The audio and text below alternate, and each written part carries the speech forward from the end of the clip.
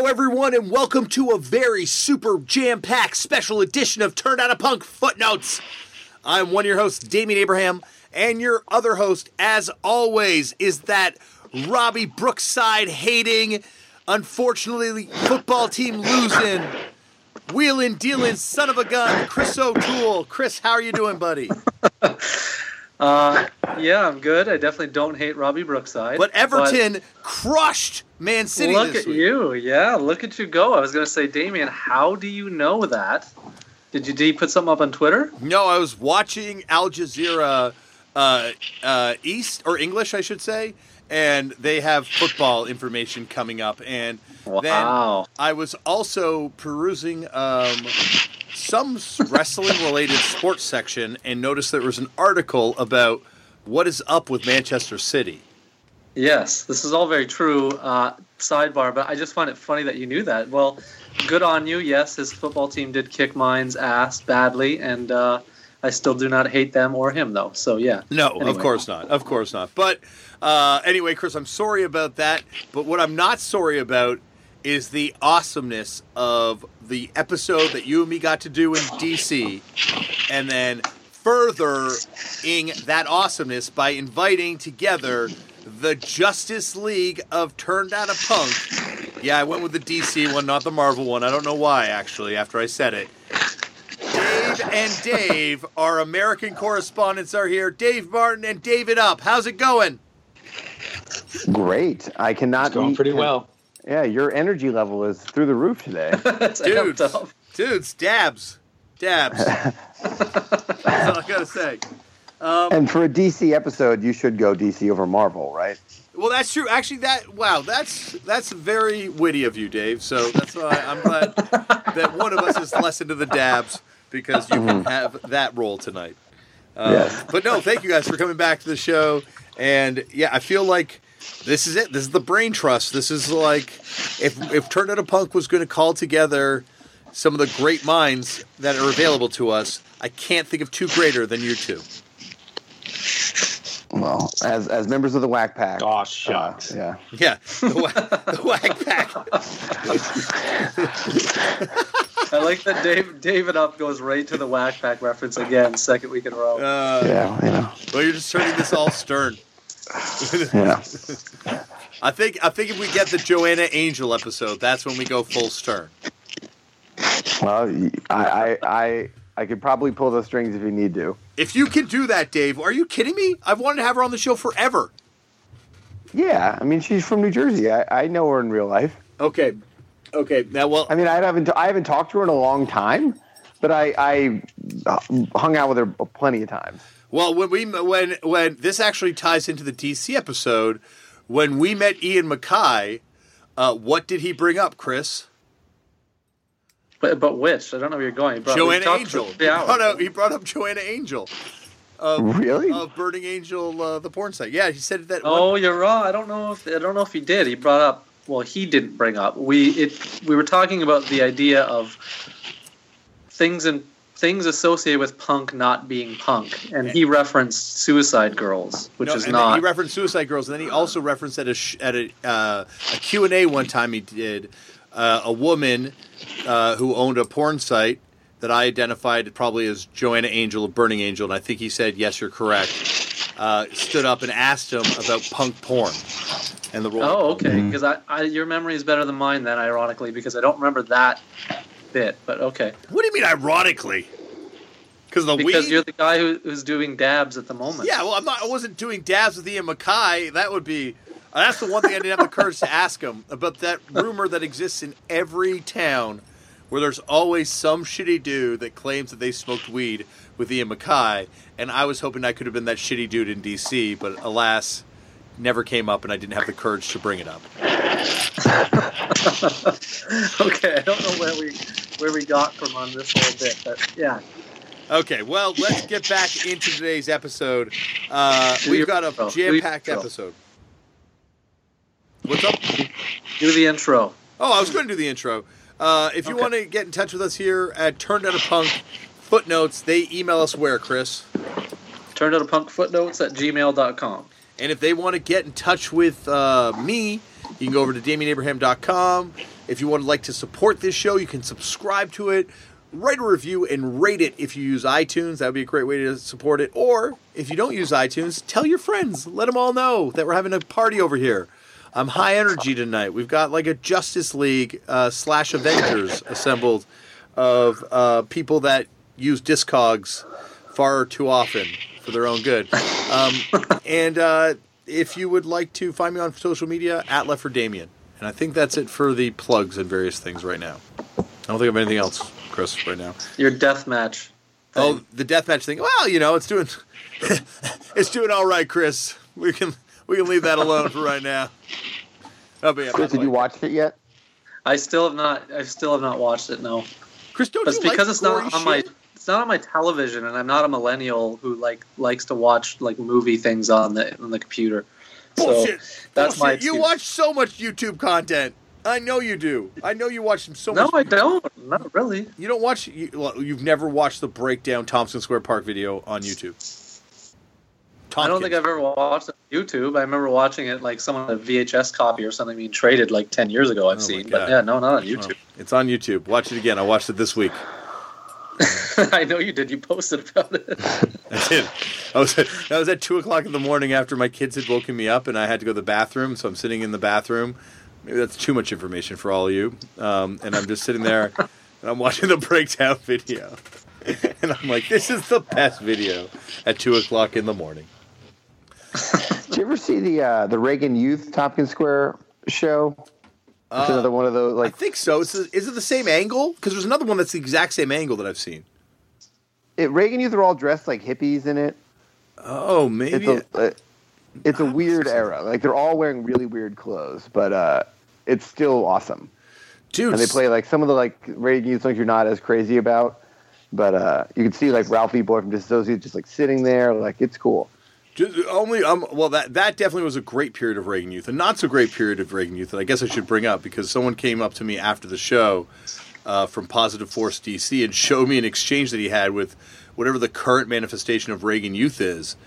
And the dude was saying the most fucked up racist shit I've ever seen. So he had like a whole bunch of beef with like a girl that I also know in Philly. Holy fuck. That's honestly.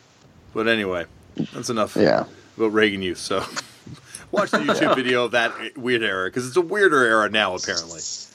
Yeah. So I guess we should dive into also some other kind of terrible news, but of a totally other but far more tragic nature. There has been 2 recent passings that we should definitely talk about on this show. Am I right, Chris? Correct, yeah. We had one sent in from our Norwegian correspondent, Kel, who's excellent at filling us in on things that we may have slipped through the cracks, and this one certainly wasn't. Kel. Kel's like the Justice League member we need to have in here. Agreed. Kel's always contributing. But yeah, he sent us the link that Gary Lance Robbins from Poison Girls, or Lance Boyle, pardon me. Drummer of Poison Girls just passed away recently. And there's a link from a site called, it's like a WordPress. The hippies now wear black. Anyway, it's passed away on the 16th of January. Founding member of the band, of course, and it was in it from 77, 85.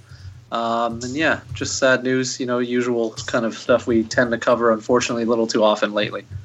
Yeah. I kind of want to see what the rest of his Discogs was like. Did he play any of the other bands that were kind of like associated with Poison Girls?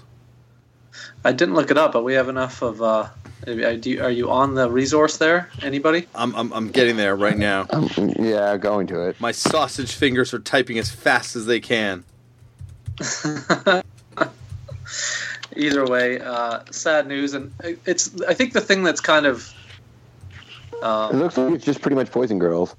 Okay. Yeah, it seems like. In the article, they cite founding member, as well as musical contributions. He produced editions of the Impossible Dream art / collage photo montage magazine, and is important to Poison Girls and Eccentrics Records was immense. It mentioned. It says he's a stepfather of Honeybane, but I don't know if that's that accurate. I think that's the story because the Honeybane was the daughter of the woman from Poison Girls. Oh, all right. And then there was some connection to Pete Fender, too. Do you remember that band Pete Fender? And they did that song, Promises, Promises You Never Remember. Promises, Promises You Never Forget. Promises, Promises You Always Make It. Yeah. You always regret when you say... Anyway, good song. Check that song out. So did they say that he ran Extinct's record? Or he was involved in it heavily? It just said, he was... Yes, his importance to was immense. It doesn't cite specifically that he ran anything, but so I don't know if that's just someone posting a memorial in reference or what have you. But either it makes way. sense. They were on the label kind of the longest out of all the bands, but that's where the Pete Fender single came out on too, and the Fatal Microbes too. Okay, so that's a tragic passing, and then another tragic passing this week. Sadly, was the passing of Bill Price. Bill Price has been instrumental to kind of shaping the sound of British punk rock, kind of right from the get-go. He did, of course, the engineering work on the greatest sounding rock and roll record. That's also John Worcester's words, not just my words, of all time. Never mind the Bullocks. And then also some record that people like, apparently, called The London Calling. And then he's also done, a lot of other stuff, apparently, Guns N' Roses, too. Use Your Illusions, Volume 1 and 2. And the Spaghetti... There's other ones like Jesus and Mary Chain, Libertines, and then, 80s stuff. He seemed to do a lot of, Rod Stewart in excess. But either way, it's crazy to think that he had a fingerprint on those two first mentioned records. Yeah, no, of course. He co-produced the Sex Pistols record, which is... I imagine no small feat kind of getting that sound, but that sound is just that record sounds like $1 million today. Yeah, agreed.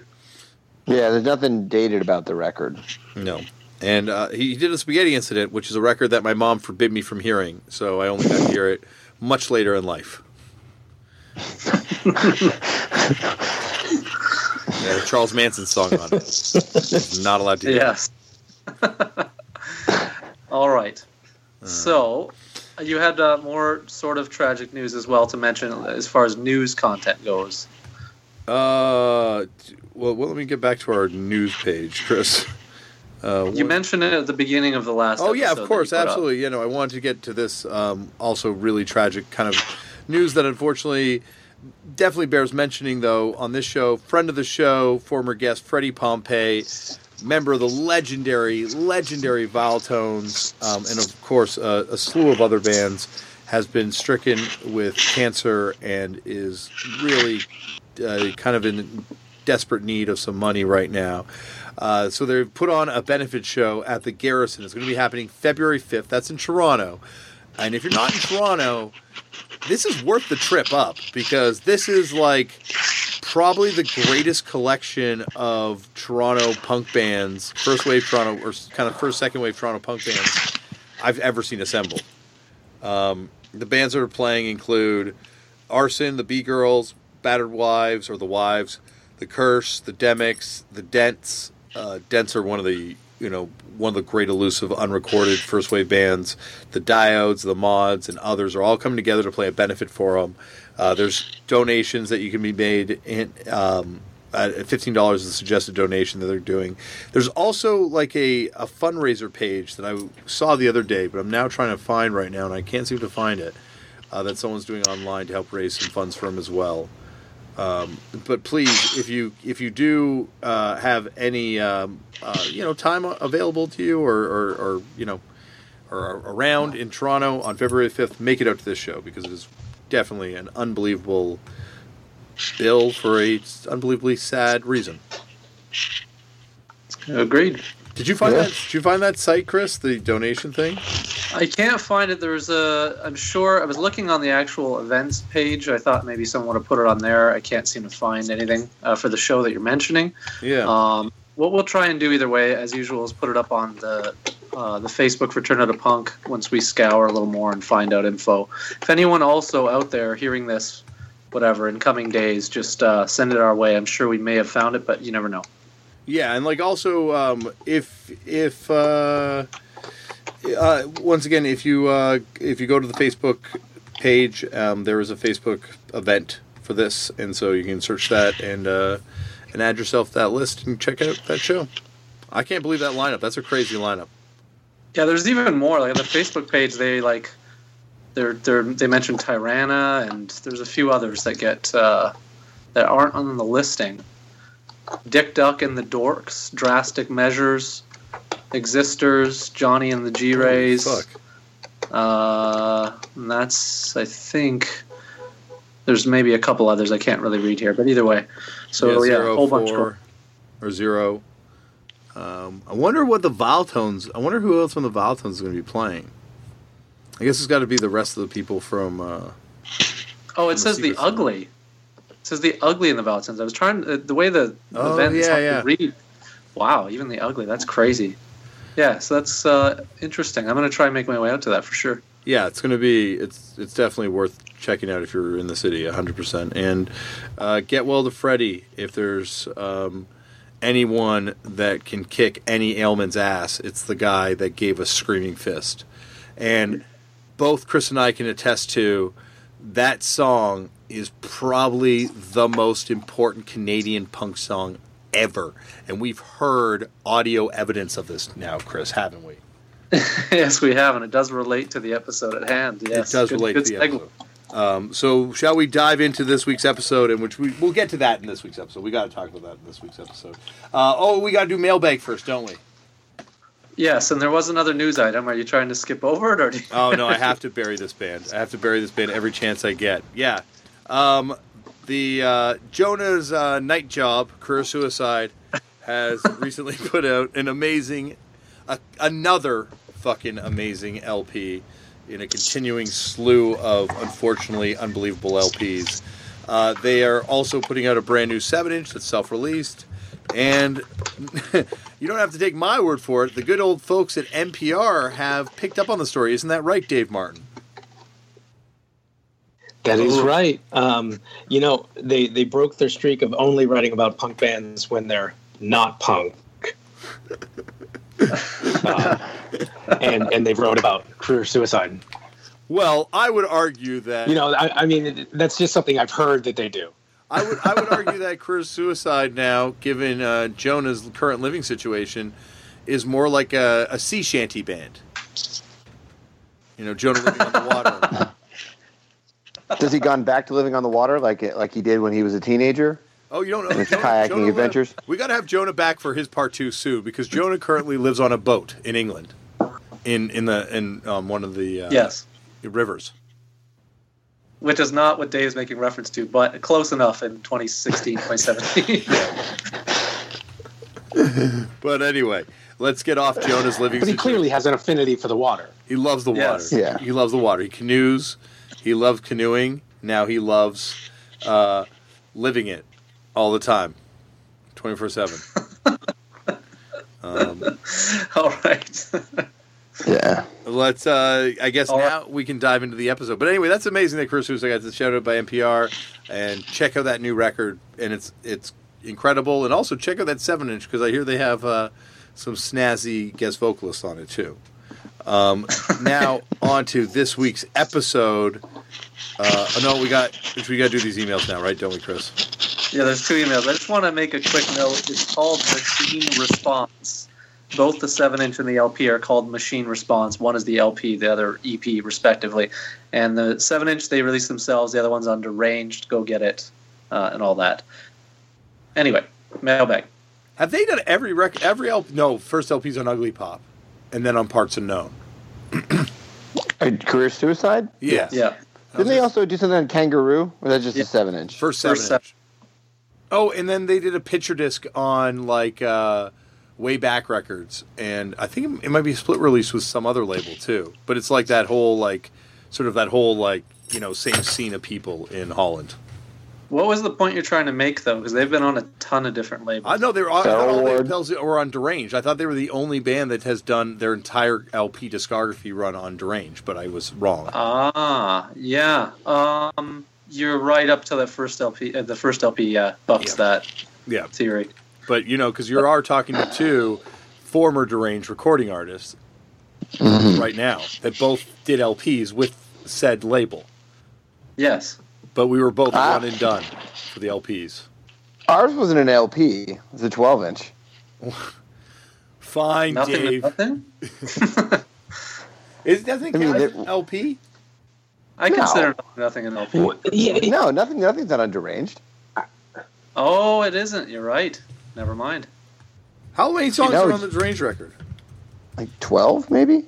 That counts as a full-length LP. Yeah, it's just 12 songs. I mean, you're just talking about the actual length of the record. Is not long enough for you to consider it an LP? I think it's a 45. It was definitely recorded as a 12-inch EP. You're right, because it's not considered by disc. Oh, but you did your Discogs, so that doesn't count. No, but I don't do that. I think most people consider it an LP. I would have thought most people consider it an LP. No, a 12-inch. No, I didn't do that for Discogs. That was done by someone else. I still have my test press of this record. I do not. Well, I think you have the same. How do you not have a test press? There was like 100 of them, weren't there? Because I sold all of my Tear It Up rarities. Oh, you divested. I even gave away a Zero to Suicidal, just like my only copy, just as someone who's like, I always wanted one of those, and someone who I met that day, I went and I gave it to him the next day.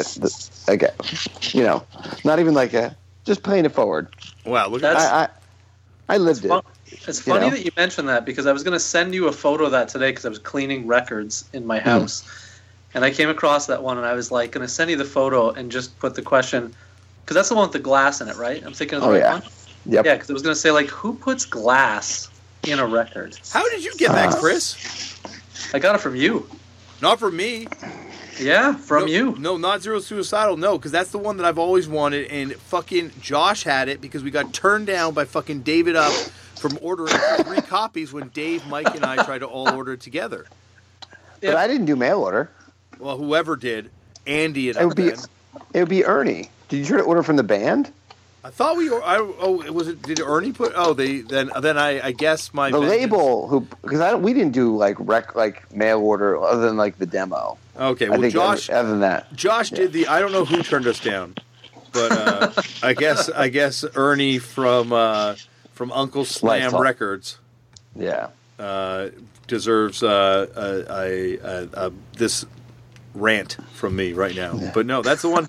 You definitely didn't get it from me, Chris. I don't know where you got that from, but I've been looking for that. I don't know where I did then, because I could have swore I got it from you, but nope. I have it, and I'm happy to have it. But I had to put my own like cardboard cover inside so it doesn't ruin any record around it. Yep. And I always kept it at the back. You got to keep it at the back or the front, but either way. Anyway. Yeah, that's the only record I can think of with broken glass attached to it. I can think of other glass-covered records, because Felix Von Havoc went through a thing of doing glass-covered sleeves for a while. He was just going through the various mediums. The wood cover, the metal cover, yeah. So the most ridiculous... Like, people will look back on that era for nothing else but than the ridiculous Havoc rarities. That, like the glass-covered Spitting Teeth 7-inch that I got at Chicago Fest. Or the Tear It Up record with the knife. What? I don't know that one. What record's that one? The whatever fest version of Taking You Down With Me. Came with a knife? Yeah. Like, just total, like, he went to, like, a Goodwill and just got, like, a ton of, like, just weird knives. And, like steak knives. And, like, yeah. Wow. Yeah. They were a fest that we didn't play, because that record came out after we broke up. But, yeah, they were... yeah, it was a whole bunch. Jeez, that is the most ridiculous novelty collectible record I've ever heard about. Yeah, it's up there for sure. There's the Dystopia record that came with a razor blade in it. Yeah, and I feel like another record. I know that. The Career Suicide demos. The pre-Career Suicide band. The Board of Education. Board of Education demo came with razor blades in it. I'm sure many bands did razor blades, to be honest. I'm sure that's probably been a thing for a lot of bands, but... That was that Striking Distance record that came with a bullet? Oh, I have my sleeve that's been shot up, but I don't have the bullet with it. Yeah, there was some that came with a bullet. Jeez. all these things I don't think would fly in 2016. Yeah. Sending people bullets in the mail. But I guess we should dive into the mailbag now for these two mail items. Yes. So, do you want to take it or do you want me to read it? Why don't you go first, buddy? All right. The subject is Steve Aoki, Skrillex, and other former punk EDM artists from Max W. And this gentleman writes in, I recently went to a Gorilla Biscuits secret show in Hollywood hosted by none other than Steve Aoki. Yeah, the DJ who throws cakes at people. Also label head of DIMAC, which we've all noted on the show here. Before the show, Steve gave this speech about how important this band was and how it changed his life, his views, the people he hung out with, etc. He also apparently has a giant Gorilla Biscuits tattoo, which is sick as fuck, this person writes. Anyway, the show started. The crowd split into half hardcore punks, half EDM Hollywood types who quickly left when the pit opened up. Gorilla Biscuits also kicked ass. Steve even gave out T-shirts that had the Gorilla Biscuits head with Steve Aoki's haircut. Weird as shit. And then he notes, I was wondering if any other artists from the EDM scene that have this background and if you would be willing to have them on your show. I know Skrillex used to sing in a hardcore band, and I personally would love to hear an interview with Steve Aoki about his love for hardcore/punk music. Take it, Damian. Okay, this allows us to hit so many points at once. It allows me to promote the upcoming Turned Out a Punk Live in New York episode where Walter Schreifels talks about the Steve Aoki show that they just played. And also goes into some detail about why Steve Aoki's relationship with him is so weird. But also, yeah, I've seen that tattoo, and as far as I remember, it's not actually that big. It's about, I don't know, it's a GB logo, and I remember it being, kind of like, I don't know, lower back area, and about the size of, like, the diameter of a can of Coke, I guess, I'd say. Yeah, the person doesn't have... like a tramp stamp? I was going to avoid saying lower back area. That's why avoid it. That's going to be what it was. But he did have that, as far as I remember, but I don't know for sure.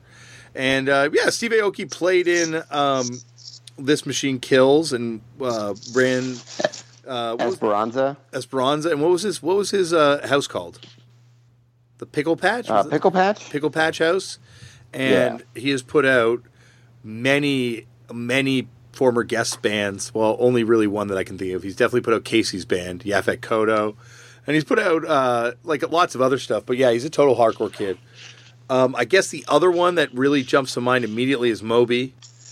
Who I would love to have on the show. Gotten to interview him recently for some other thing that I'm doing, and it was a pretty fun conversation about him, harassing members of Mission of Burma.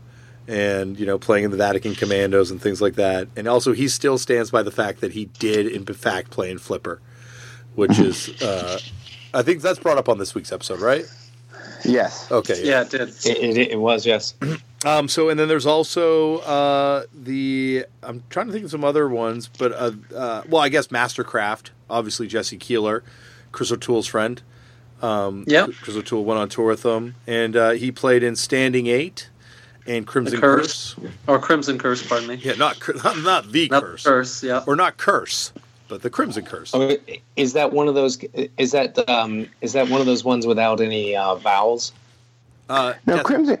Death from Above 1979 or Crimson Curse? No, Mastercraft or. Oh yeah, Mastercraft has no vowels. Yes.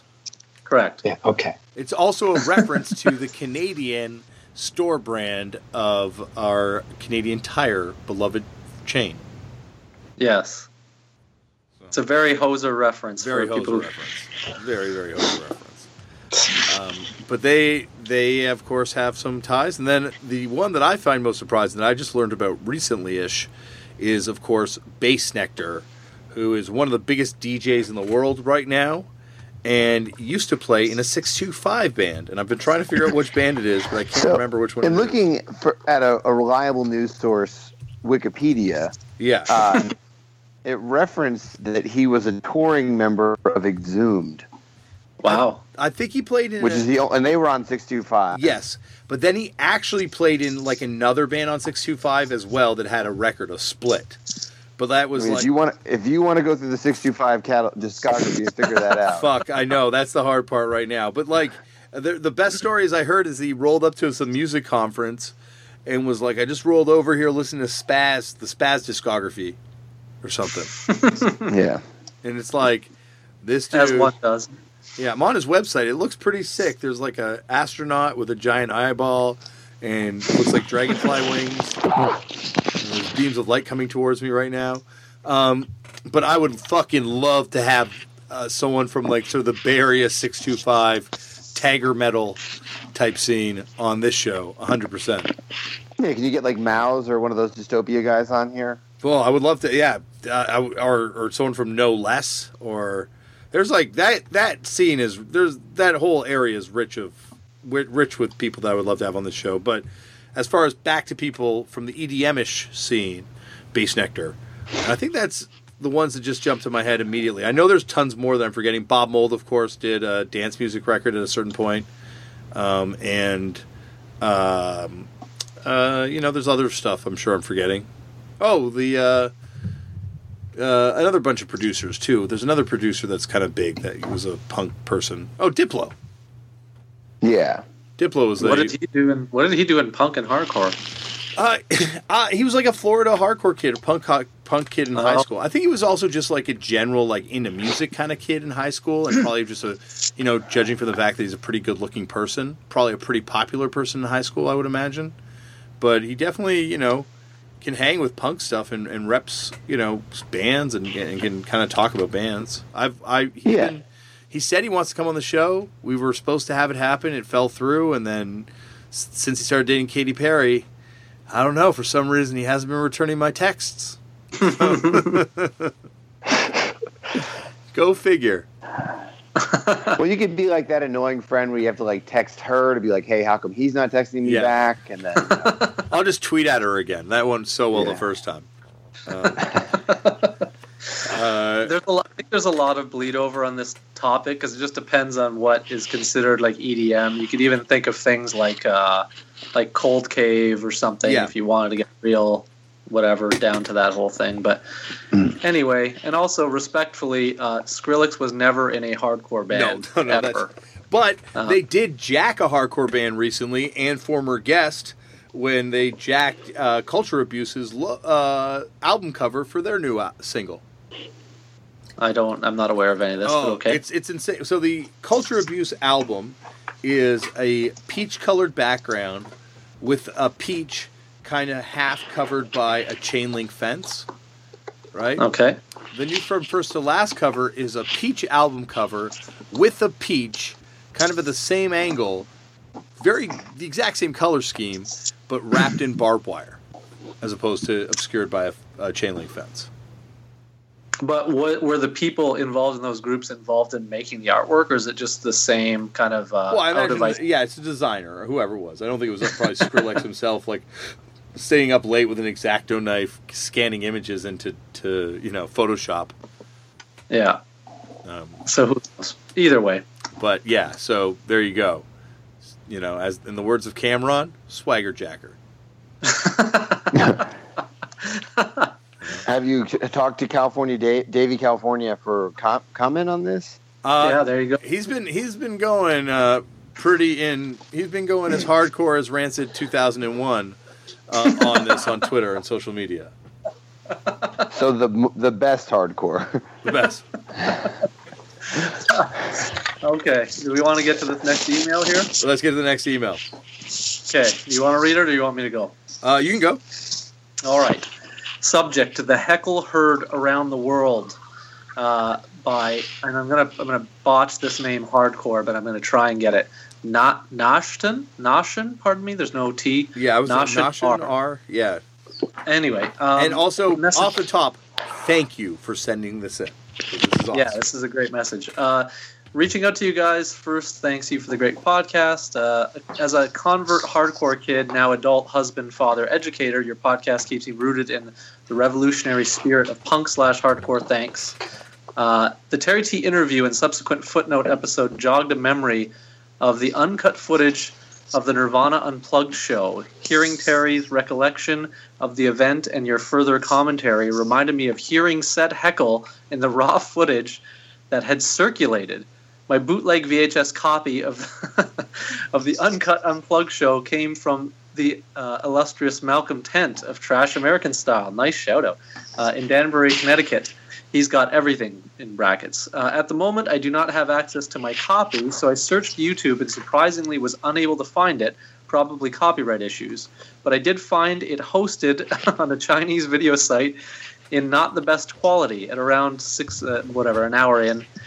Before the historic show-stopping last song of the night, you can make out Terry's infamous heckle from the crowd. You can certainly hear Dave Grohl chuckle and repeat the Jeremy request into his mic, followed by Kurt Cobain swiveling in his chair to eyeball Dave. Kurt gives a guffaw of his own while trying to intro the last song. This is then followed by more folks in the crowd goofing on it. Punk rock indeed. I wish it had better quality, but here it is. And are we putting this up on the Footnote? Yeah, we'll put this up on the Facebook page. It's like, click at your own risk. But my gosh, it is awesome. That has been, of course, forwarded on to the appropriate people. So thank you once again for sending that in. The power of this podcast never ceases to amaze me. Because she was unaware of this footage existing. Yeah, that's incredible. Yeah. And it's awesome. It's so awesome. Terry fucking rules. Yeah, totally. But yeah, actually, Dave Martin, are you Pearl Jam or Nirvana?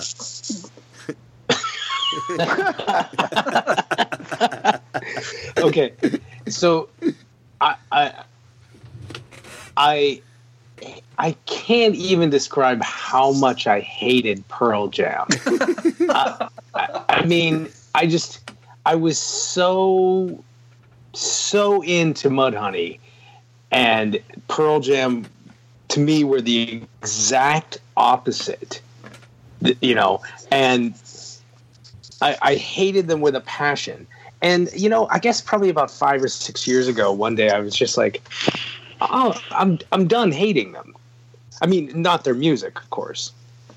But, from what I understand, they couldn't be nicer, fully functioning humans, totally great. I mean, I have no desire to listen to them, but I bear them no ill will. I nearly had Jeff on the podcast, but it never happened. It'd be great. It would be fucking incredible. Because he has made a lot of good music as well. He has definitely made some incredible music. And also, I would say, much in the way of Generation X breaking up and, half the band becoming one thing and the other half becoming something completely different, they kind of do that in the same way, Generation X, of course, becomes Billy Idol on one half and Empire on the other half, and which is, once again, ties back to DC when you talk about Empire. Because, of course, that's the genesis for that whole other sound that DC goes down at a certain point. But, kind of the same way. Half the band becomes Pearl Jam, the other half becomes Mudhoney from Green River. Mm-hmm. Yeah, I'll go Mudhoney on that one. Yeah, I would go Mudhoney too, probably, if I, But, even flow, much in the same way Homies, and much in the same way Touch of Grey are 6 songs, is a 6 song. Disagree on all of it. Yeah, I'm with Chris there. I mean, they're much the same. Yeah, all awful. You guys, you gotta take one song from every band. You're allowed one song from every band. That's okay. No, that's not true. I think that's okay. That's how I appreciate that you feel that way, but I disagree. So that theory would mean that there's a Smashing Pumpkins song that is good, there might or be a Stone Temple Pilots song that's good, and that's just not true. A Stone Temple Pilots song. True. There's definitely somewhere a Stone Temple Pilots song. I'm willing to bet if we went through every single Stone Temple Pilots song, because I, for a minute, liked Stone Temple Pilots as a young person, around the age of 12 or 13.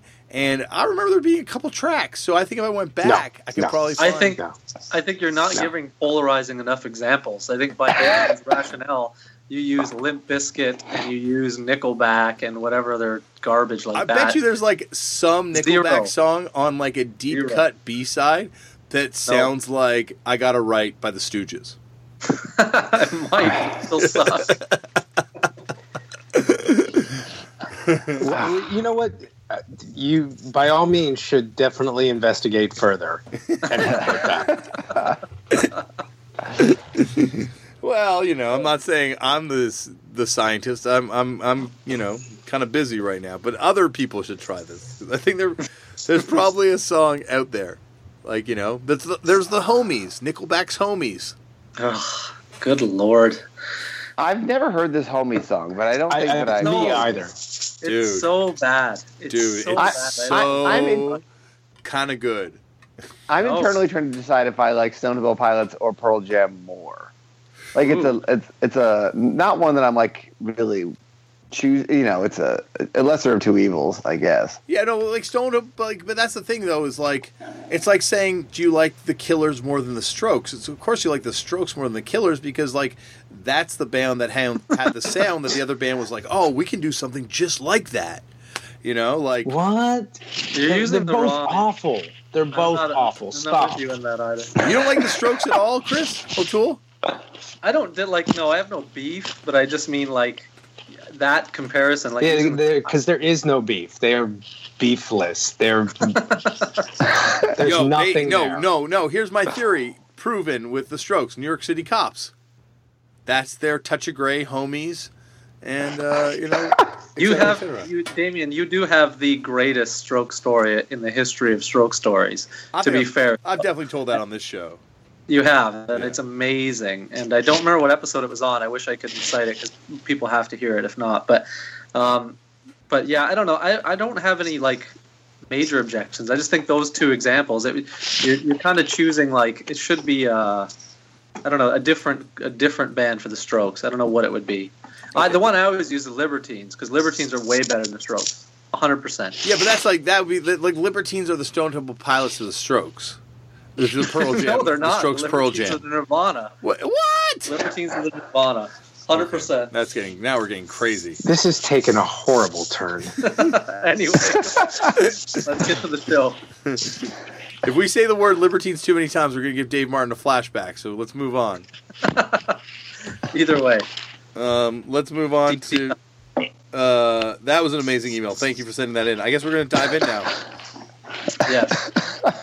I think one of the Daves should start with their points here. We put David Ups for the outline here that Damian and I are looking at, which I'm sure Dave Martin also sees. But I am looking at it. Nice. So that's what we're working off to an extent because David did such a great job. Pardon me. Yes. But whatever. I don't know. It's up to Dame here, I guess. But whatever you guys want to roll on, I'm good with. Someone take it. Sorry, I have to pull up my own email. First, really quick before we get in the Boston episode, I think last week we failed to mention, I cannot remember, I believe we did, that Jeff McDonald brought you out the Grand Royal magazine. Yes, Jeff McDonald, thank you for bringing that in. And thank you for coming out in Boston, too, by the way. Also, it was great to meet you. And he attended... Yeah. I'm curious if I want to, open, tidbit doors or open doors that'll elicit a lot of back conversation. Either, right? Do you want to bring up split 12 inches? Well, open that door. We should definitely open that door. We should definitely open that door before, because that seems like almost the way you've laid out these points. I think we can blow through these other points pretty quick, and then that'll be the juice for the Jason. Okay. First of all, I guess Chris and I will give our basic rundown of going to D.C. So we went from Boston, got up at Josh Kander's place, got in the car, drove. Did we have breakfast that morning, Chris? No, we just got on the road, right? Yep. We didn't eat at all that day or some crazy shit. Not even Waffle House in preparation? No, we just hit the road running. And we drove. Well, we drove. Chris drove all day. It was forever. It took for fucking ever. It's far. It was a great drive, though. It was one of my better tour drives ever. Not my ability necessarily, but just in my. It's the weather was perfect. It was sick. Anyway, and then Yeah, we didn't eat though. I'm pretty sure because we get to DC and I remember being really hungry. Anyway. Yeah, we got to DC and we just had to go kind of straight to the show. Luckily, it was at the Black Cat, and there is catering there, so we got food. And Chris looked pretty faint at that point, so I'm glad he got to eat. And it was awesome. We got to go. Being in DC. Unfortunately, it was also the HR documentary night where HR decided that he was going to give some incredible confessional conversation, which Alec Mackay was there to witness, of course, as he brings up on this podcast. But, we still had a great time, and I had an amazing kind of, experience there. Chris, how about yourself? Yeah, agreed. I think, first of all, real quick, just to shout out Black Cat, I think the club was great. Yeah. Of course, Dante is responsible for it, I believe. Yeah. And they treated us very well, and the room was awesome. But, yeah, I don't know. I just had a really good time. It was my first time in D.C., as I mentioned, so it was a little overwhelming at points, being that it was like the greatest first introduction to a city ever. Yeah. But yeah, it was cool. We were up against what Dave mentioned though, so I don't know if that affected anything ultimately, but we still had a great time and had a good turnout and all that. Yeah, I was going to say, I've been to DC now, 10 times, 15 times. That was the best time I've ever been there. Yeah, it was pretty so fun. And I guess we'll get to our Discord house hang at the end of the show, but but we should dive into the meat of the show first. Yes. So let's go. As well, again, shout out real quick. Vinyl Conflict attended. I can't remember. I can't remember the gentleman's name, but anyway, he brought us records, and that was really cool. So shout out to them too. But yeah, start with the point here or whatever. Yeah, I guess we should dive right in. First points first, and I guess the first point I would want to make. Why don't we take it? Why were you going to take it, Dave? Right? Me? Yeah, you're. What, do you want to just go in order? Yeah, or do you want to just jump around? Why don't we go in order? Yeah, you're right. Let's go in order. So first point is relating with norms and the difficulties of relating with norms. Jason Hamacher is one of the funniest people in the world, by the way. I'll say also off the top. Yeah, he was great. But I mean, I think this will. I'm not someone who's even of any major caliber in the touring or rock world. But I think just even as a spectator in the punk hardcore world, you do things like driving 4 hours to go see things, or have friends that live in other states, and then you'll have a just some job where you'll work with someone who's I lived in New Jersey and worked with someone who'd been to New York twice, and I've gone to New York to eat. I've gone to New York to just wander around with a boombox and be punk. I've gone to New York for nothing. Yeah, I think that's all. The idea of being yeah. I don't think for me it's a band thing at all. I think it's just it's just and maybe it's not just a punk thing. Maybe it's just a subcultural thing, because I can imagine being a metalhead, or probably even being like a swing kid. I don't mean in the band the Swing Kids, but I mean not the band. No. Yeah. No, but being an actual swing kid, being into swing music, could be the same way, where you're it's just there's people that just, it's just wow, they're just not into stuff. And then if you're into stuff, it's really weird to relate to people that aren't into stuff. Yeah, I mean, it's the same way that if you dealt with coworkers or peers, and they're you at some point, if you really were hard up for money, you have boxes just filled with money ultimately that you could sell if you wanted to sell records. Whereas if you weren't collecting records, what did you use your money for? Probably investments and bank savings and real shit.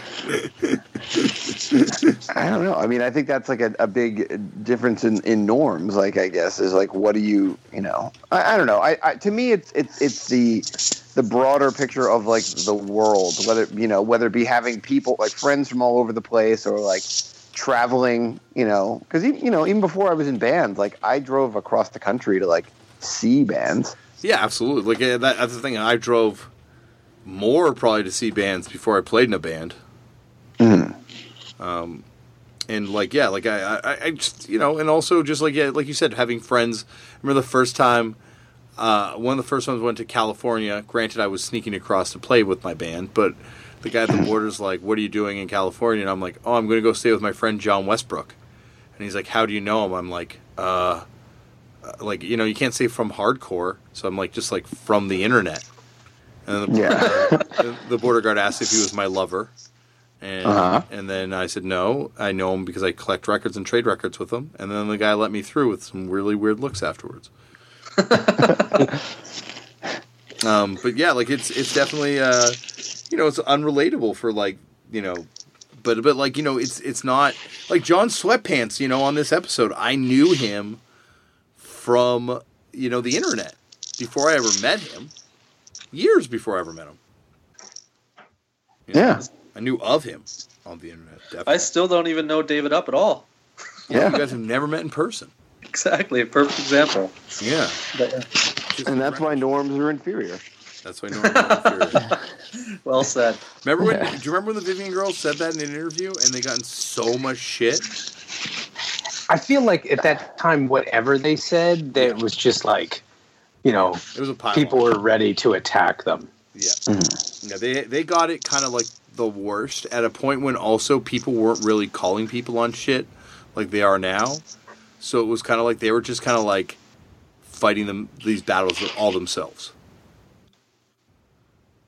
Like now if people... Yeah, I mean, it seems like a real like weird things to defend too. Like, because also you feel like the term norm must be really inside. Like, do people identify as norms? Yeah, I'm offended as a normal. Yeah. How am I unrelatable?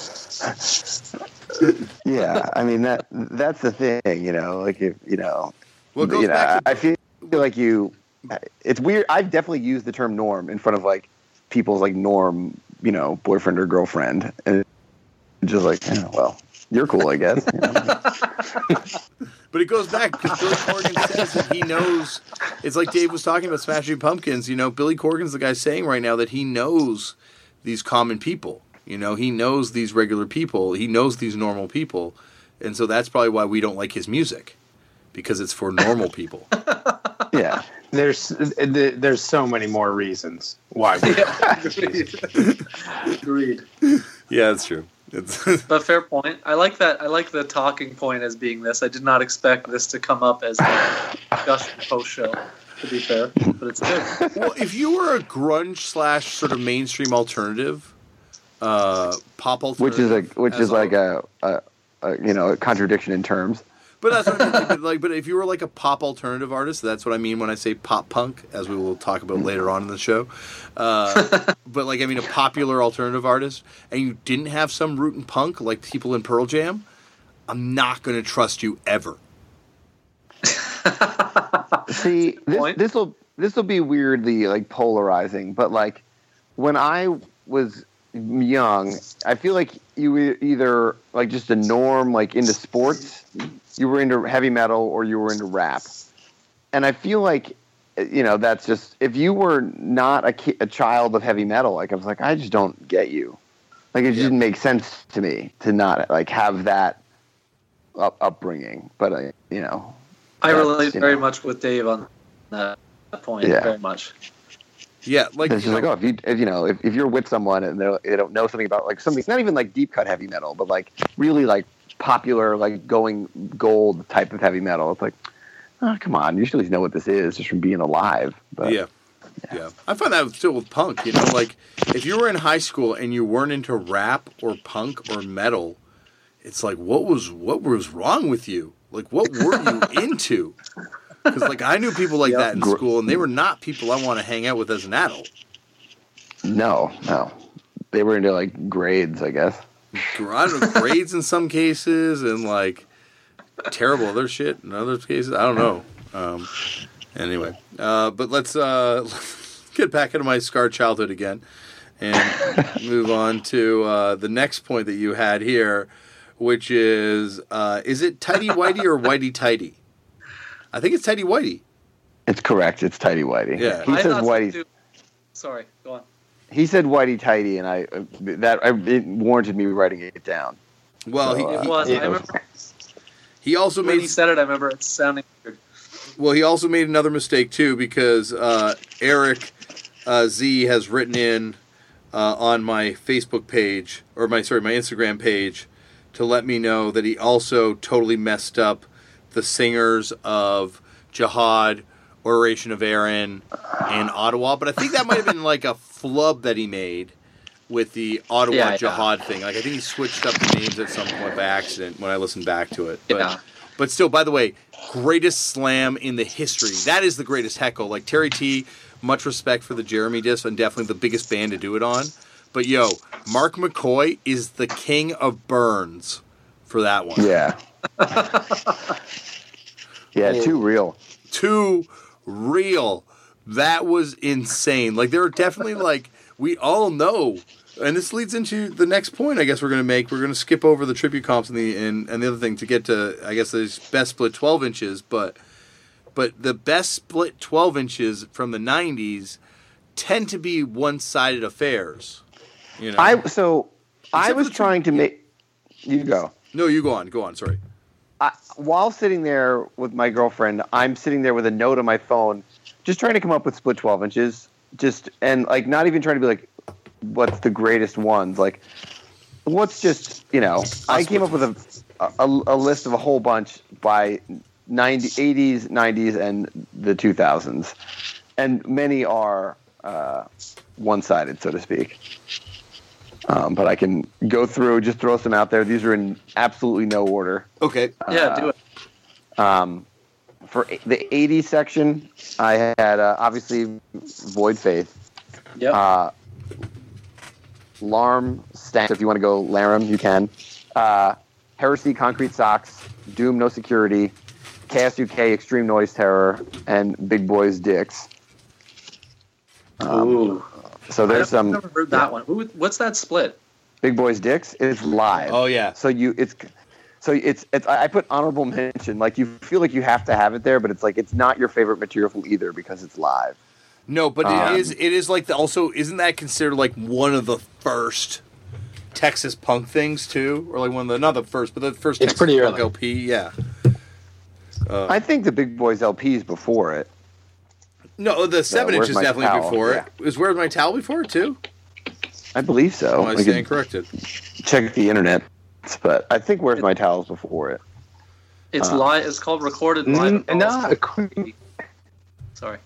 Yeah, it should be 80, and then Where's My Towel is 81. Oh, okay. 42. I'm wrong. Yeah. There you go.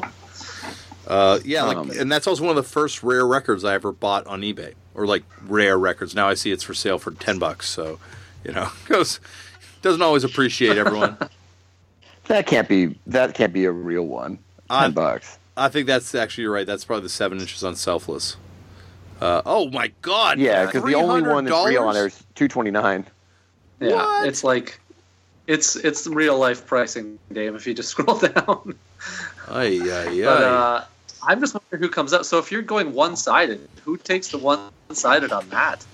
And Big Boys Dicks? Yeah, it I doesn't know who count. does me, but No, I'm just that one. I'm not going to dispute it, but that, you know, it's not Void Faith. But No, you know. No, but also I might not say it doesn't count. Like I don't think you can say like one side versus the other. There's also another split live 12 inch that I think super fucking awesome, and that's the Coliera split. I'm trying to remember. Oh yeah, the Brazilian. Yeah, they did a split. It might with RDP, but anyway, fantastic record. With RDP. Yeah, it's RDP. And 85. Yeah, and it's one of their first records as well. Also live, fucking fun, fucking awesome to listen to. I'm trying to think of others. 80. You want 90s? Yeah, let's go 90s. There wasn't that many 80s ones.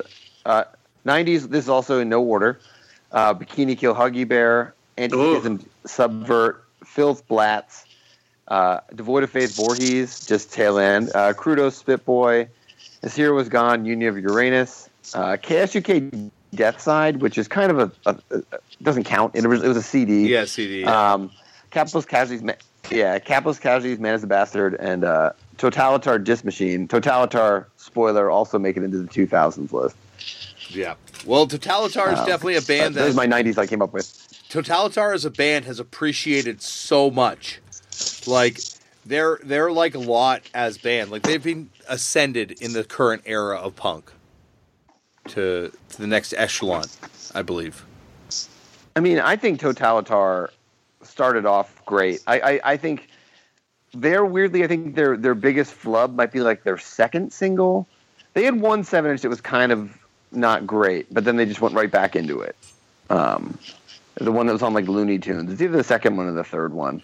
Wasn't great, but like as far as someone who doesn't collect records, I bought a Totalitar 7-inch rather recently because I never had an original of the first 7-inch, and I'm like, I still want this, and I filled that hole. Good move. They definitely stuck around the longest, like 89 till now, right? Yeah. It's fucking crazy. Yeah, I mean, the 7-inch might be 87. I didn't look it up, but I feel like it's even earlier than 89. I know I've got one from 89, so maybe I don't have that first one. Wow, that is crazy. But they have definitely, you know what I'm saying? Like, they're a band now that people talk about with a reverence that was not spoken about them, in the early 2000s. But I think, they were doing records on Prank that, that Klaas and Ross, not how you say it, I think is so good. Yeah, it's sick. I think that one of the things with them, it says according to Discogs, they formed in 84, 85. That's fucking crazy. But their first 7-inch is 87, so I don't know what they were doing for that long. But tapes. I mean, yeah, just tapes. But I think, I don't want to totally. I feel like one of the things that they were just like weird about like playing live. Like I think the singer had just a lot of just didn't like to play live. I mean, you see him. I don't know if you would go to any of those like Pointless Fest, but they played Philly at like one of those festivals. I don't think I went to. I didn't go to a single one of them. My time for fest was more the music era, like just before that. Yeah. I wish I went to Pointless Fest. I remember. Do you have 2K era splits too, or no? I just did Totalitar Disclose, the aforementioned Career Suicide Jed Whitey, and for my own amusement, I also included the Tear It Up ETA split. Oh, yeah. That's right. Yeah, because it exists. Yeah. If we're going back to the '90s for the best ones, it's funny because like the Ottawa Jihad side split debate, it's 100% Ottawa, but I love that fucking record so much. I figured I wouldn't list it since it had already come up in the episode. Yeah. That was kind of the impetus for the conversation. Where do you want to throw the Acrid Razorblade record? Like, is that?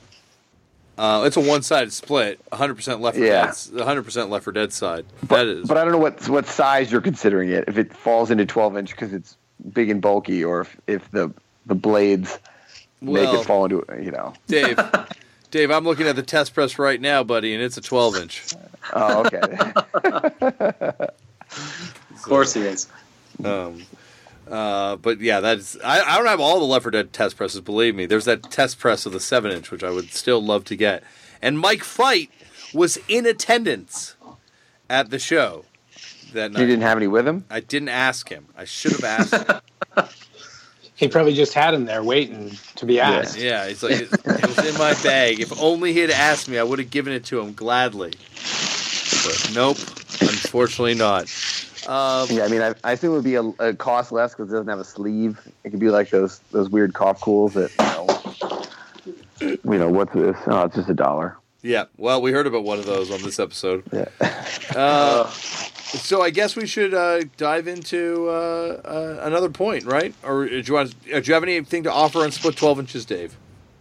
No. I mean, you guys covered it pretty well. I mean, the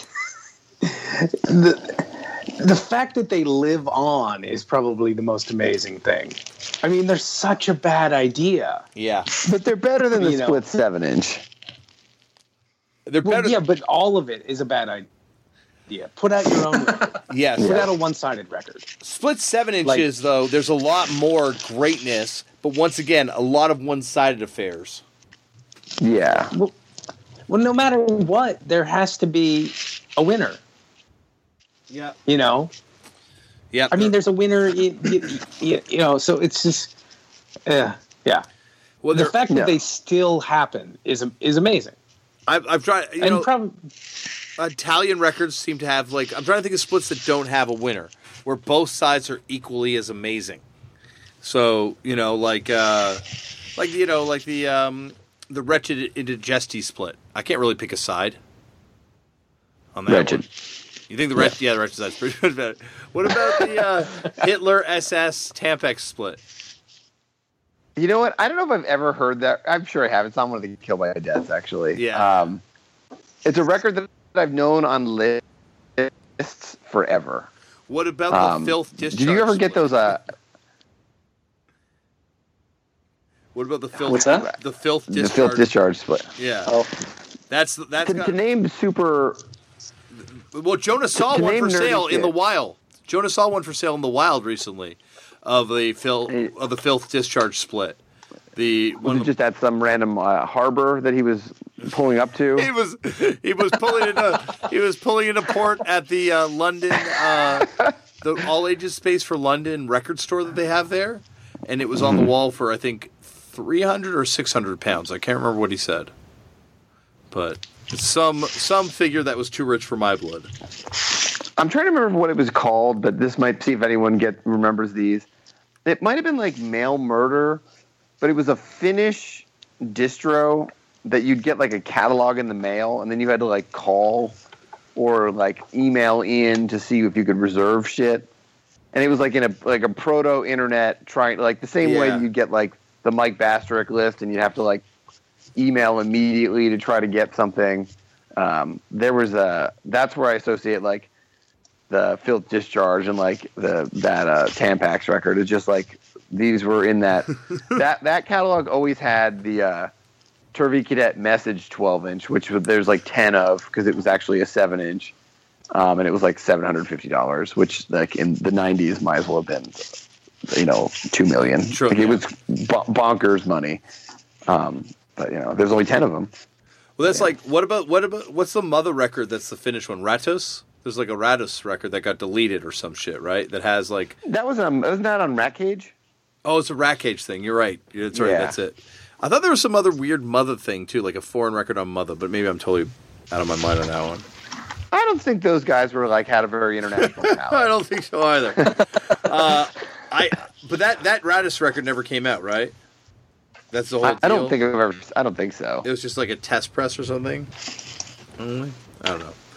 Maybe I'm confusing with something else. But anyway, let's go to the next point. No, according to the resource, it came out. It exists. The Ratus LP on yeah. You can buy one for $39.45. There was one record that never came out. I thought that was like a test press only. That was like a foreign record. But anyway, I don't know what it is. There's always that weird Pusshead one. Oh, the Fractricide split. I don't know. It's a split like 12-inch. Yeah, it's a split 12-inch, but it doesn't really exist, so it kind of doesn't count. I remember there was an opportunity to buy one that I had because like one of the band members was selling it, but it was like it was like something like 90s impossible money back then. Yeah. Oh, whoa! Sorry, I got my youngest kid up. One sec, guys. They need to talk about the Fratricide record. Oh. Yeah, totally. You have a bad dream, buddy? Okay, you want to get in bed with mommy? Okay, just go lie in bed with mommy. I'll take you out and put you in your own bed in a little bit, okay, buddy? Okay. Hey, don't worry. I got your bad dreams. I'm taking them away. Okay, right now? Sounds a lot like a cat. I think I call bullshit on this story. Imagine I didn't have kids. It was just cats. No. Yeah. Mr. Pickles Keith also. Morris would be so disappointed. Keith Morris would be very bummed out. Keith Morris has been commenting on fake cat photos the entire time. A weird reveal. Let's. That's what I hope my kids like punk because I think they'll get a kick out of the fact that Keith has commented on so many photos of them over the years. If not, if they don't like punk, does he really? Yeah, like he always. Anytime Lauren posts a photo, he's like. He's like, they look adorable, or, it's awesome. I've got a video of Holden. I thought that was like, I thought Dave, okay. No, I've got a video of Holden and Keith dancing to The Descendants, I think, at a show one time, like years ago. So, you know. Nice. We're digressing. We're digressing. Okay, next point. That's the point. All right, let's get back into. I think we're done there. Do we have anything else we want to talk about as far as like tribute comps? Are there tribute comps? Are there good ones out there? No, no. There's no. I mean, it's something that should have never existed. I mean, I guess it was. The first one was like, oh, that's crazy. Oh, what a wacky idea. And then like every single other one, it's a horrible idea. Agreed. I refer to them as like fan base eroders. Like as a fan of a band, you feel the pull that you need to buy it because that band you love is on it. And then you have it and you're like, oh, I'm stupid. The genuine question is, are there any good ones? Oh, there are ones with good moments. Yeah. But I still think that even if you suck them all out of the world tomorrow, Yeah, I agree. In the purging of my collection, there was not a single tribute comp that I'm like, maybe. Nope, no, they're all gone. Isn't there like one and crazy I'm sure, Japanese tribute to Discharge comp that I'm trying to think of that's fucking sick? Yo, the Discharged compilation, that 7-inch, you just need it for the Nausea Discharge medley because that thing is fucking awesome. But the rest of it, I don't remember. I don't remember a single other thing on it. But man, the Discharged 7-inch with the Nausea Why Ain't No People Bastard Hear Nothing See Nothing medley, flawless. That's the that's not the one I'm thinking of though. That's the one with the neurosis and stuff on it. But there's also isn't there a Japanese one? I thought maybe I'm mistaken on this one as well. Oh, well. I think there's hundreds of those. Yeah, I think there's an entire genre of those. They did a split with Totalitar. There's a couple of good songs on that punk rock jukebox compilation. That's like basically a whole tribute to punk. Well, are we going cover comps or are we going tribute comps? I guess we have to go direct. We have to stick it to tribute comps. Yeah. Yeah. And the bad idea. Horrible idea. So stop, everybody. Agreed. I'm thinking of the Discharged LP is what I was thinking of, which is from 92. And the reason I thought it was Japanese because, of course, SDS is on it. But it's also got, like, Concrete Socks and, Excrement of War and Raw Noise and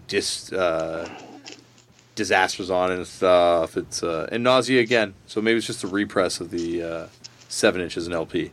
They just needed more. I highly recommend finding that Nausea song. It's great. Great. So I guess that's it for Jason. Jason, incredible stories, hilarious. Chris, did you have a point you were trying to say? No, not for Jay. I wanted to kick off the DC talk. I think that there's a good first point I want to take to submit to the folks, which you initially did, which is there any other city with a label that's as significant as Discuss? Great point, Dave. Thank you. Well, the answer is no. No, right? No. Because even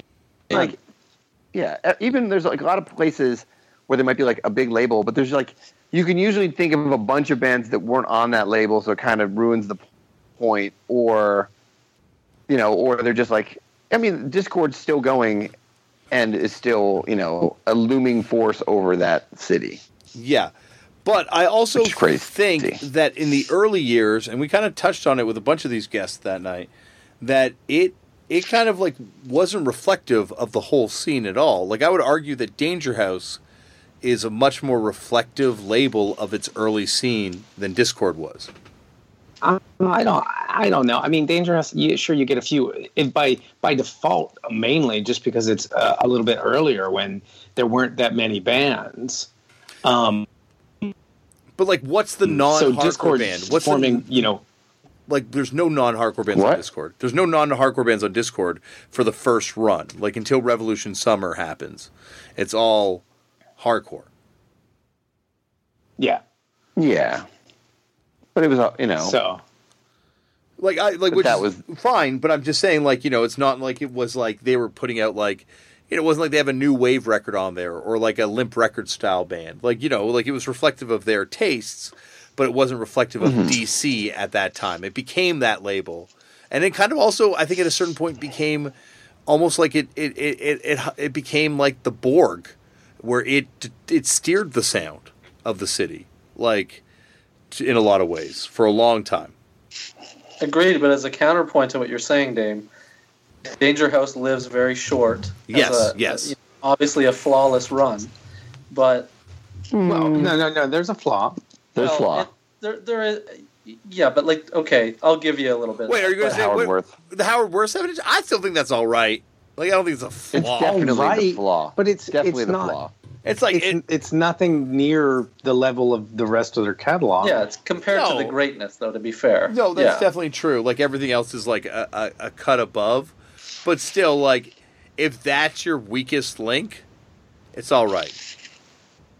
Well, yeah, I mean they're an amazing label. It's great stuff. Absolutely, one of the most important labels in all of punk rock. Yeah, but that's. I don't think.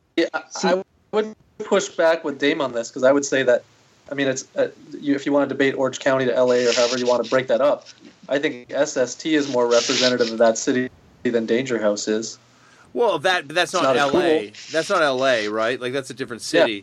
But also, I think SST, like it did put out a more diverse range of bands than Discord did.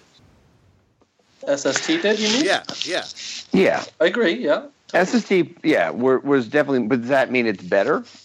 Well, I don't know if it's better, but I just think like if you the argument I think was, is there any other city with a label that's as significant as Discord?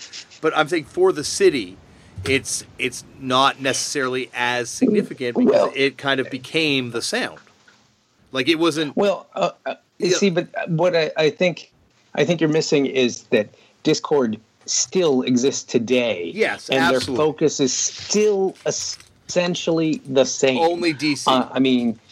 Only DC. I mean, beyond, I guess, Lungfish are from Baltimore. But like they have Virginia, rarely stepped outside of the city except for their split releases, But for the most part, it's just DC bands. It's just that pinpoint vision that they've never deviated from. And they also don't really exist. Like at a certain point, SST, they were functioning like a real record label. They entered into the record business. And Discord has always kept that at arm's length and never cared about that.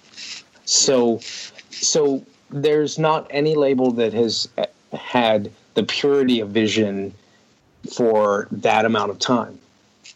And it's just, that's it. End of discussion. Yeah, but I don't like, it's only put out records in its milieu. Like it's never, like, I don't know, I think that's the difference because for me, labels that are amazing are labels like, Discord's incredible and I put out some of my favorite records of all time in the genres that it does. At the specific times it does these genres, right? But at the same time, like I look at Slap-a-Ham and I'm like, dude, they were putting out sludge records. They were putting out like pop punky-ish hardcore records. They're putting out like power violence records. They're putting out Melvin's records. They're putting out death metal records all at the same time. Like I think to me that is a more fascinating label. It's so rare when that works though. Like, yeah, Slap-a-Ham did succeed in that, but like it's like when someone like books that show where it's like, I'm gonna get a hardcore band, I'm gonna get a pop punk band, I'm gonna get a ska band, I'm gonna get an emo band, and you're like, yeah, that makes the whole show terrible. No, because no one wants to sit through the other parts of it. Yeah, but DC, but like, that's the thing. This is DC. This is like the bands that he's leaving out of the conversation are Pussy Galore, The Obsessed. Like, well, okay. To be clear, I mean, bands. Pussy Galore, they were not left out of the conversation. They opted out. They were so, they were not a part of that scene. And I don't think they were trying to be or desired to be. I think but also they, there's also an amazing Dave Brocky conversation which never got to be had about DC and kind of like the Discord scene and what kind of role it had in his early life in Death Piggy and as a young punk kid. Because I think that scene, it's awesome and it's amazing and I love it, but also it was kind of scary and kind of like dominating at the same time. And kind of like, I guess if you weren't part of it, you were not allowed in it, or you felt like you weren't allowed in it. Like, these guys even were talking about it, Alec and Dante, when they were talking about the Limp Records scene and how that wasn't part of it. Yeah. Well, yeah. I mean, they were kids and they created their own thing and they, and it became a real thing. So, but and I'm sure not every interaction they had with people was, could be seen as like cool, in hindsight or whatever. But essentially, I feel like they have always been very open, and sort of learning from the past and been very open. Like, well, certainly, like, they can't put out every record. Mm-hmm. And if you want your record out, put it out. And this isn't their fault, and I'm not blaming Discord for this, but at the same time, history goes, the fact is Discord, because of the importance of the label and because of the power of the label, once again, through no fault of their own, it tends to eclipse a larger music story at times in the city.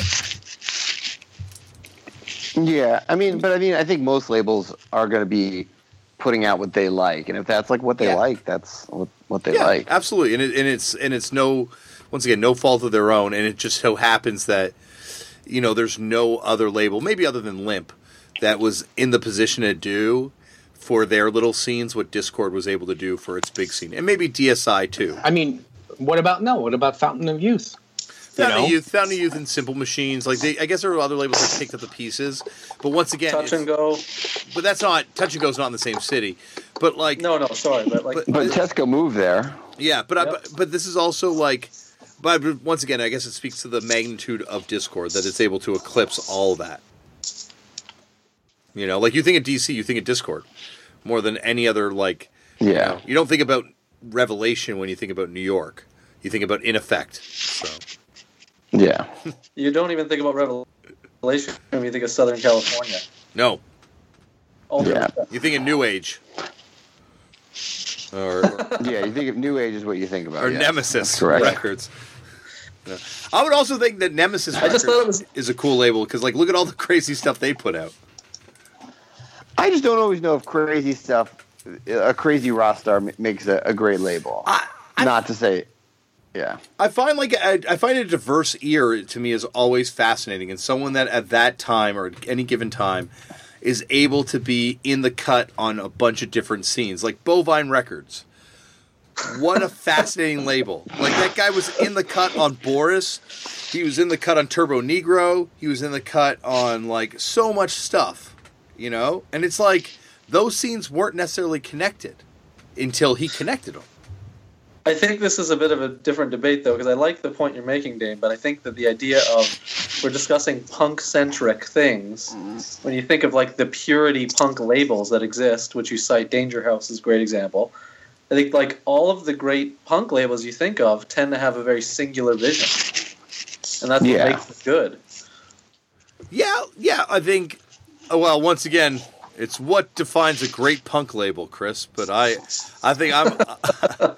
But yes, you're right. I think Discord is the greatest. Yes, I would concede. I have very diverse tastes, so I'm not speaking just, like, I don't just listen to punk rock by any means, but, like, I think that's, like, if we're discussing that significance. I think Discord's an interesting one because I'm with every release on the early run, and then they start to lose me in sort of a certain period, and then I like releases here and there.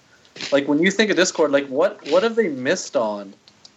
Like, really, in that city in ages. There's only one band I can think of, honestly. Well, I think I think the great Discord record that never came out was the Battery record, and I know that sounds silly, but, like, imagine if they had put out a Battery record at the same time as Fugazi, as a way of, like, connecting the two worlds. I've got the bigger one, and I know why probably they didn't do it or why it never happens and why it would never happen, arguably. But 86 Mentality is the only one they've missed on. Well, that would be incredible. Could you imagine? That's even more ridiculous than my one. It's not at all.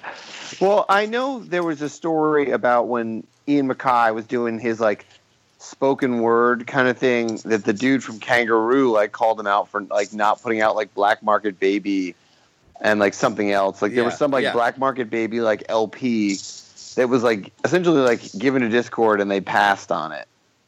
And how like Black Market Baby never got popular. Yeah.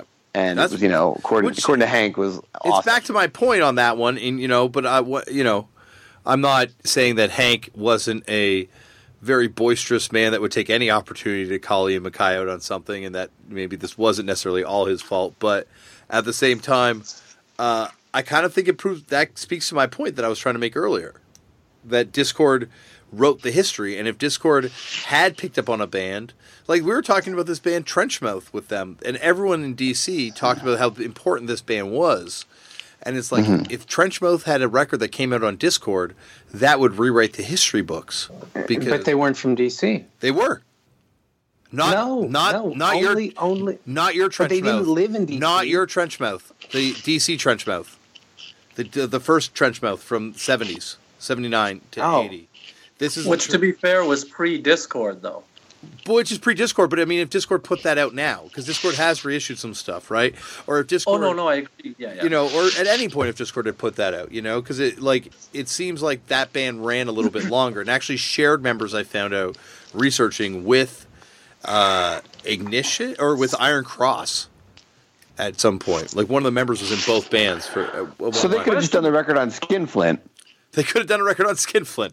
But I think, but that's the thing is, there's so many bands that Discord could have put out, Obsessed. That would have been crazy, but maybe they weren't into them. But I see, but I think that, they had more than enough to concentrate on. Yeah. And also, like a band like Obsessed, I think they liked them. They definitely weren't in the same scene. Like, they weren't hanging out. And there were enough people. They did play together. Yeah, but there were enough people that were really, much more of the same mind who had records, that they were putting out. You're right. I don't think they've ever, until maybe recently, ever been like, well, I don't know, what are we going to put out, You're right. And I don't even think the world they think needed that the now. Egg Hunt 7-inch more than it needed an Obsessed record. It needed What Discord band was playing with the Obsessed? There's a flyer. There's a flyer. There's a flyer. But I have to. I know that Government Issue did.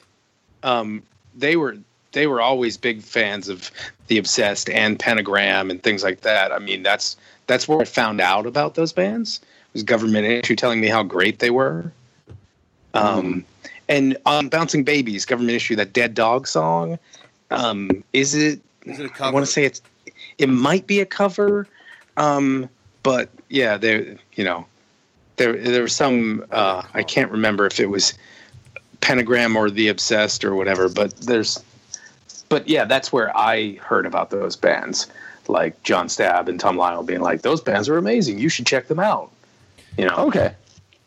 I wasn't aware of those paths. I knew that they were like fans, but I don't think I knew that they were, played shared bills. But I guess that makes sense. I'm being kind of ridiculous on this. I know, because there's I know what it's like to be in a scene with some band that has no connection to you and you play together, and then all of a sudden you're going to be putting out their fucking record or something. But at the same time, I just think Discord writes the history is what I'm trying to get at. And yeah. But but with your little egg hunt comment there, I just want to say,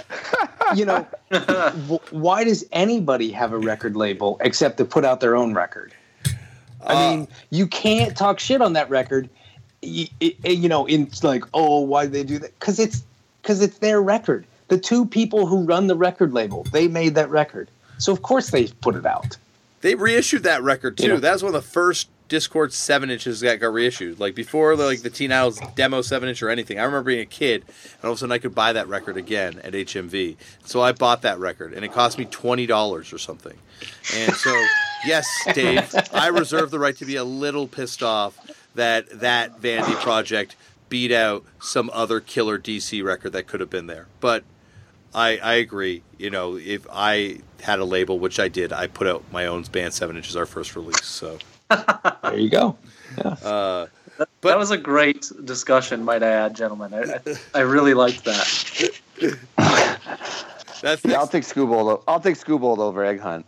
Yeah. Oh well, yeah, but Yeah. you know, Yo, you should have been there for Chris having, honestly, like a 30-minute conversation with Ian Mackay about his most famous project. It wasn't his most famous, but it's an interesting one. Palehead. I asked him how that existed and happened. It was great. It was like a 20-minute conversation about the history of Palehead. I found out all about it. It's fantastic. It was in amazing. Like, it was definitely. And none of you will ever hear that. No, we had the best unrecorded podcast ever with Ian Mackay. That was like 3 hours. But unfortunately, I feel like I heard him tell that story recently, though. Maybe somewhere else.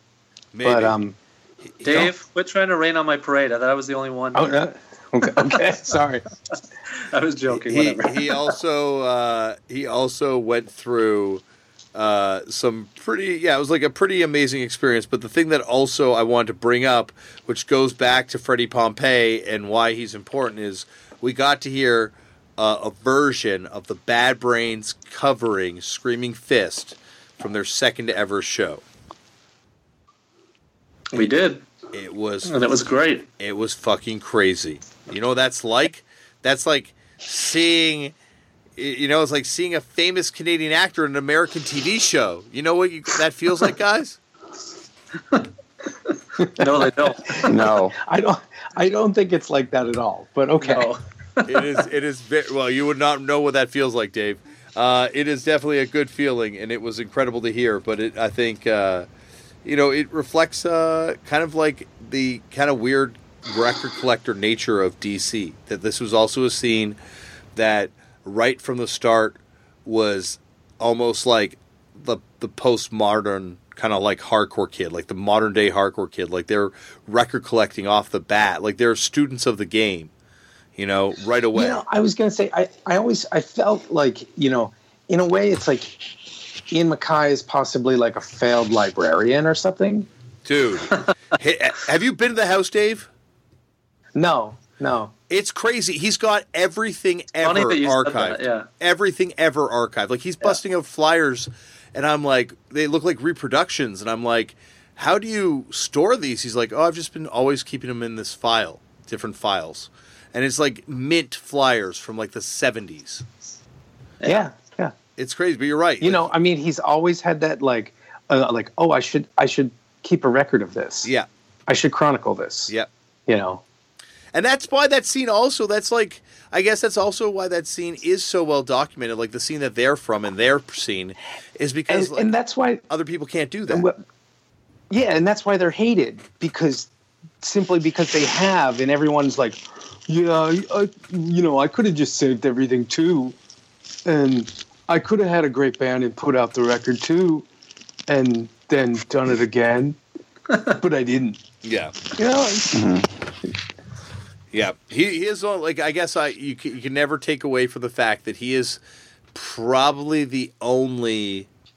Oh, there's been maybe a couple others, but like 3-act artists. Like someone who's in 3, important bands, significance. Obviously, varying degrees of significance, but like. And yes, I'm not including Egg Hunt in that, Dave, unfortunately. But he was in 3 bands that had huge impacts at different points. And, like, not very many people can do that at all. Like, I don't know, Danzig? Maybe that's it? No. Danzig for sure. No. What do you mean, no, Dave? He doesn't come close. Oh, come on! But then he falls off so hard, Yeah. Well, he falls off so hard, but I don't think it's like, I don't know. But he also he struck. He went crazier. He went way further into the void, the abyss than Ian did. Ian kind of kept himself grounded in a way that Danzig didn't let himself. So of course he sucks now with the music because he's so far gone, dude. He's so. But he's Kanye West now. He is a Kanye West type person now. Are you putting Embrace? Kanye West. Are you putting Embrace as one of his 3 levels, or so to speak, or however you feel? No, that's only for me. I would put Embrace. I would definitely put Embrace because, like, Revolution Summer is one of the most significant moments in punk history, and that's. But Embrace were a band for like a year, never played out of DC, and probably didn't play 10 times. Dude, Rites of Spring did it the same way, right? Like, how long is Rites of Spring around for? Long enough. But that's the thing. It's like all those bands were around for long enough that they did have that impact. Like I would, and I'm, me, I'm like the most critical person in the world of this scene, apparently. Straight up, the Embrace record is probably my personally my most disappointing Discord record. But I mean, not that it just doesn't do it for me. However, I will say, I mean, like, somebody was like, oh, when I knew that they were a band that had already broken up, somebody's like, oh, if you just send Ian a tape in like a self-addressed envelope, he'll tape it for you. And so I sent him a tape and I was like, will you tape me the Embrace, record? And he did. And it's, a month later, I got it back in the mail and it was like, I was just like, I can't believe this has happened. Yeah. That's so weird. That's like a Candyman situation. Well, if you mail him a tape, it'll just come back with the Embrace record on it. Like, dude, everything about it was just like the most surreal urban legend experience of my fucking life. Like every moment with this dude was just like, and I've had other interactions with Ian MacKaye that have been kind of disastrous, but like he lives up to it in a way that like very few other celebrities I've ever met. And yeah, I'm saying he's a celebrity because he's a celebrity, even though he fucking be pissed off as shit if you heard me say that. But like very few people live up to their image in a way that he does. Yeah. I think that's like his image is I think he is going for a particular thing and it holds it very seriously. Yeah. As someone who was there in the moment too, the one observation I want to make is that what made that day special in the moment is it was literally just basically nerd music talk on this level, maybe even deeper, for like hours.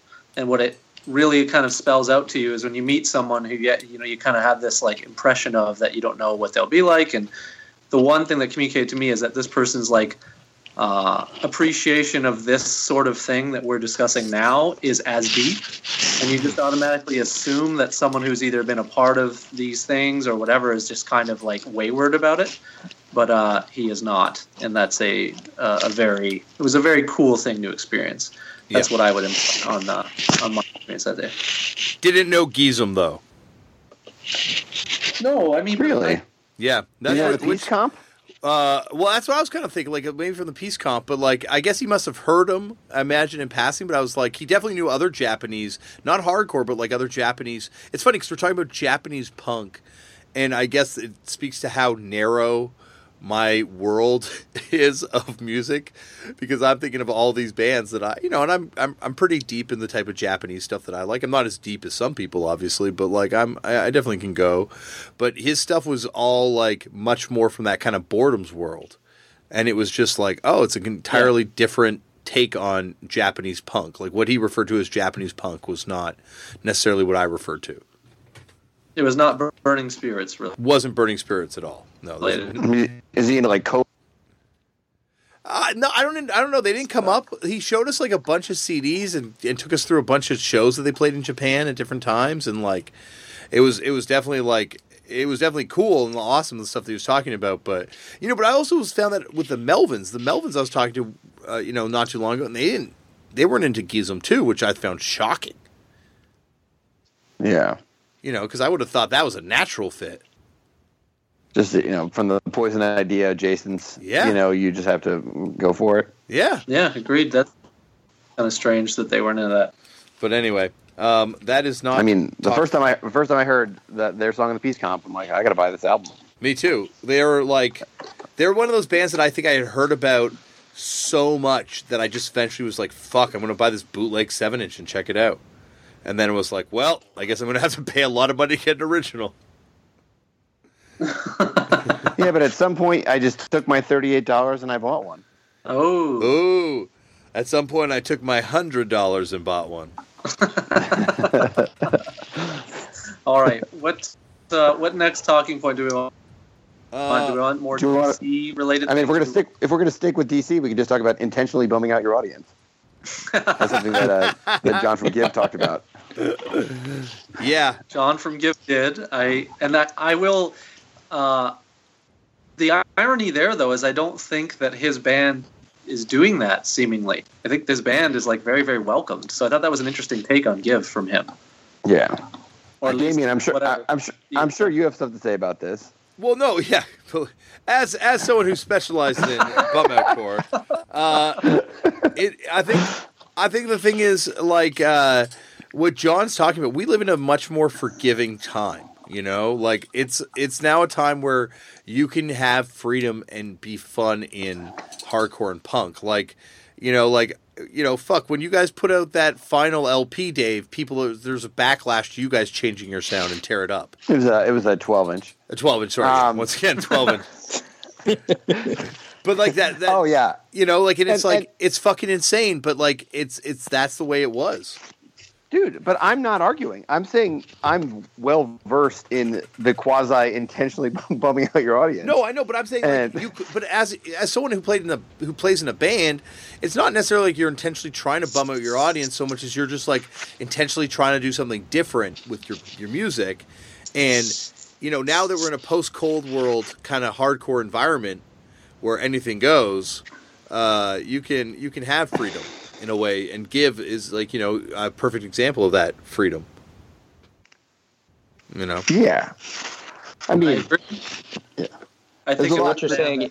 I think Turnstile is another example. Turnstile too, absolutely. I think DC in general, like a lot of that scene is kind of like reflective of like this, like they call it the new wave of DC hardcore, right? It's like a bunch of different bands kind of doing weird, unique takes on a genre, but yet all kind of fitting in together.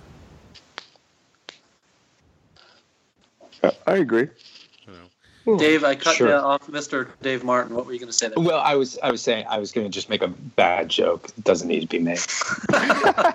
Do you think Discord? I don't get the impression that they ever approached obviously I was half joking when I said Battery, but like Battery or did they ever approached any of or Chris brought up 86 Mentality, but or Turnstile now, or do you think they've ever approached any of these bands that are kind of like, especially in 2016, where it just seems like everyone is kind of aware of this stuff. I know this sounds silly to say, perhaps, even having been there, but I feel like, do they approach anybody, or do people approach them? Yeah. I also wonder how many bands say no. I just don't imagine there's that many people that the guy from the Minor Threats, hey man, I'd love to put out your record. And you're like, nah man, we're gonna go with Lost and Found. No, I don't think Battery turned them down, but in this era, maybe someone's been we want to.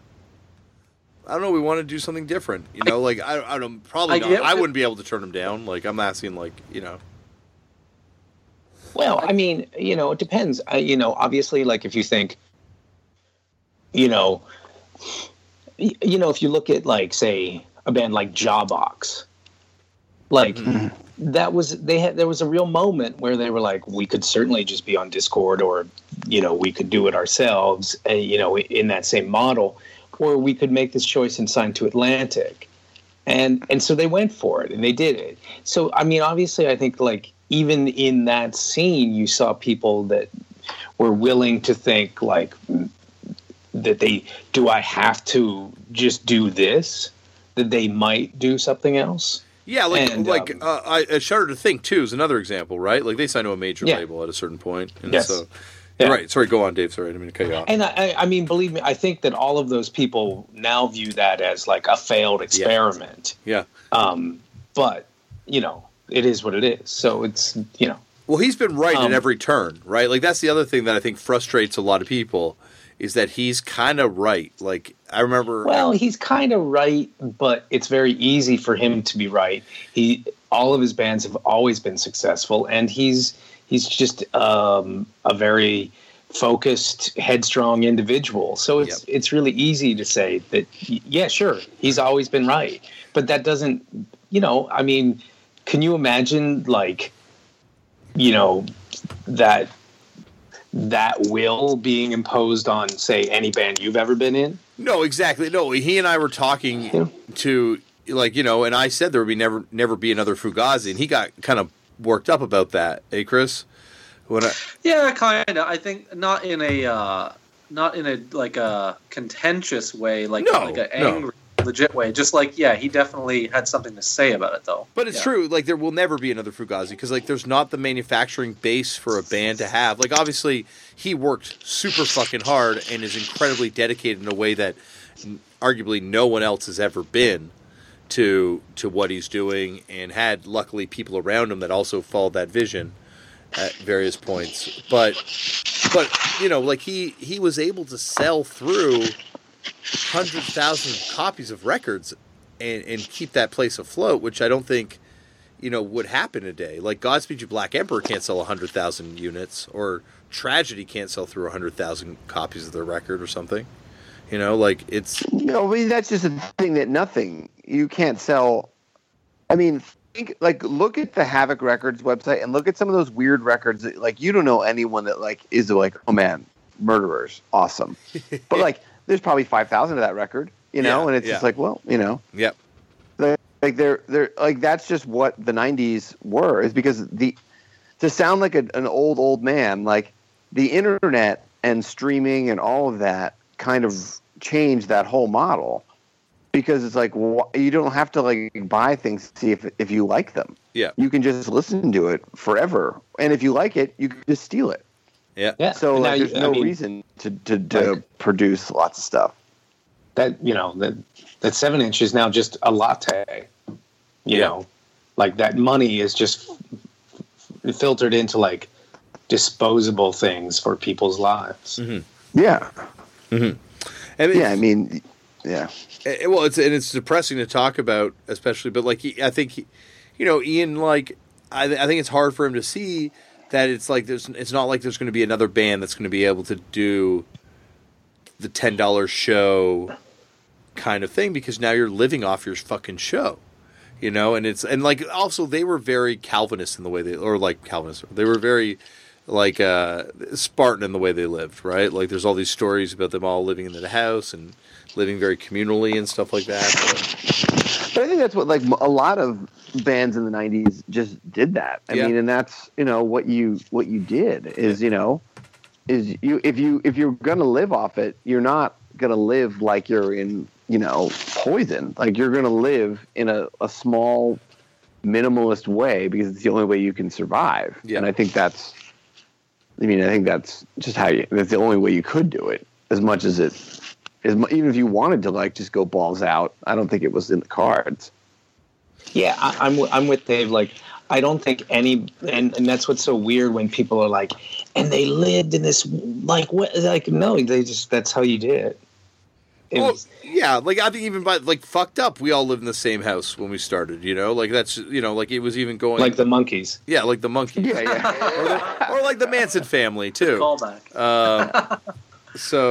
But, like, like, it was even still going, but I think, the difference was, if that purported Fortune punk millionaires list is to be believed, they were doing it on a different scale. Well, yeah, I mean, they were selling records on a different scale, yes. Yeah, exactly. That's what I mean. Like, so they were able to kind of, obviously put money back in the label. Like, he was incredibly dedicated. It keeps coming back to, like, him being such a special person, and, like, that, all of them being such a special person. Like, I think to bring it back to the show, because Ian Mackay was not on this fucking podcast, but Alec brings up their older sister, who, to me, is the coolest of the family. The one that got them all into punk. You don't really ever hear about her. No, and it's like, and it's funny because like I was researching Ian, I was trying to find out her name, but Ian has brought her up before in interviews, and that's apparently why his dad dropped it. His dad was studying to become a minister at a certain point, and left to marry his mom and have this elder sister. But yeah, you never hear, she's not involved in the label, but she's the one that, from Alec's story, sounds like she had the best, most incredible young adult life, and then came back with these punk records, and which also kind of flies in the face of that other narrative you always hear about how Ian got into punk and hardcore. But anyway, she could just be like the other Osborne child besides Jack and Kelly. You just never hear it. The one that refuses to be shown on the show. Yeah. To try to bring up another point, just because I feel like we've talked a long time. We've talked a long time. We should get if I want to have one thing that I think is super cool from the Alec portion, it would be the post Minor Threat tour road trip. Oh my god, yeah. That story was so cool. So cool. I agree. Who do you think's a better driver? Well, we saw Alec tear off on a motorcycle, and Alec was on a motorcycle, so I'm giving Alec the edge because I don't believe Ian rides motorcycles. No, I don't think so either. No, he seems more practical. Yeah. He had a very serious motorcycle accident a long time ago. Actually, it was we saw Ignition. Well, I think it was Fire Party, Ignition, and Fugazi. I think at the Wilson Center. And then later that night, I think Alec got into his motorcycle accident. Wow. It was very serious. Well, he was still riding, and he seemed fine, so that's good. But I didn't know that. That's crazy. Yeah. I feel like I remember hearing about that at some point, but I don't. Obviously, it was not like a current event. So split sidebar then. Greatest musicians who've gotten motorcycle accidents: Bob Dylan or Alec Mackay? Go. Alec Mackay. Billy Idol. Yeah. No question. I was going to say Billy Idol. Yeah. Anyway, that was a joke, but yeah. But what other little ones can we hit up here? I also want I to also talk about just shout out how Dante. sick is. Oh, go on, Chris. Yeah.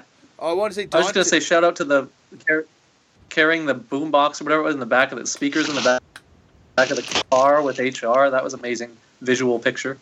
Yeah. Incredible. That would be like the ultimate car stereo setup. HR and Alec. I kind of also thought Dante, low key between like setting up those early Revolution summer shows and being in Iron Cross, and of course Gray Matter being so important to that kind of scene, and then being in Ignition, and also being super young, more than Alec even kind of tells the story of DC hardcore through his life. I mean, that was one of the things that, and just listening to those, and trying to, think of things to write down. It's I can't imagine being like, oh, yeah, it was, Youth Brigade and SOA. That's, maybe it's just from growing up outside of New York, you just always, at least, are, one generation away from some old-timer that, saw everyone. But I just never really knew anyone that was, level one DC hardcore. Yeah. To, talk about. I mean, it wasn't until, American Hardcore came out that you even, saw, footage of Void or any of that stuff. It was such a mystery for because of the label. You always knew those bands, but I never saw when American Hardcore came out. It was you got to go see it because there's Void footage. It's all right, well, we'll do. But I had no idea that Iron Cross were a kid band. Yeah. They just seem like adults, and it's just to be oh yeah, at 16, I quit. I've been doing this 2 years. I don't want to do it anymore. And it's I had no idea that they were children. Well, it was a kid scene, right? That's they were all kids. The eldest people in the scene were young kids. It was Children of the Corn or Peter Pan or something. Where it was young people running the scene. And I guess it does kind of mimic what happened on the West Coast when you have that sort of suburban invasion of the downtown LA scene. But Yeah. where you have this like other punk scene that existed prior to it that now has just been kind of eradicated from history, more or less. But then this young punk scene shows up, young hardcore scene shows up, and that becomes the scene. Yeah. And and that's my scene more than the earlier scene. Me too. Like I guess there's some cool bands from that early scene, but like I want to hear that Trenchmouth band. If I ever hear those recordings, they sounded fucking incredible. Alec went on and on about how they were like one of the biggest influences in his life. I believe that was the singer of that band he claimed was his biggest influence, correct? Yeah, biggest influence, personal influence. Yeah, I can't remember the guy's name, but the guy had like an Iggy Pop vibe apparently live. Yeah, yeah, like a Stooges era Iggy Pop to disclaim as well. Anyway. I wonder if they're on one of those comps. I wonder if they're on one of those like limp comps or something. Yeah, I'm not sure. But what other quick points can we get to here? Because we've been going a little long. Yeah, we're going a little long. Potentially bump the audience. Yeah, Dante. I think the one quick point on Dante too. I think the idea, doesn't he mention that his father has the restaurant that's like a communal thing or something too? Mm-hmm. Yeah, like perhaps some of that like leaks in as well as to why the DIY thing. He kind of, I guess, mentions it too. But the DIY thing being so prevalent in DC was because I think some of these people came from it, including like Dante, what he mentioned. Yeah, like his dad ran Food for Thought, right? And that's where he could do all these shows and stuff like that. Like I think also since doing the interview, I've kind of gone back and listened to that first Grey Matter LP. That thing is so good. That first, which record? A 12-inch, the first Grey Matter record. Grey Matter. Oh yeah, no.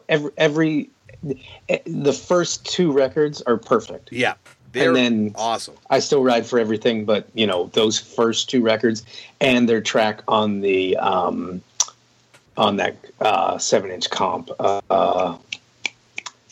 begins with A.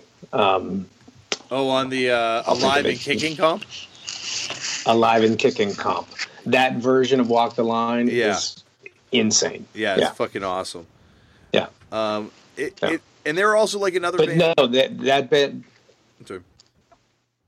They changed my life. I mean, because like that was like the reason why Dante quit Iron Cross. I was feeling all of that too. I was like, oh, it's like I just can't take all these boneheads, Yeah.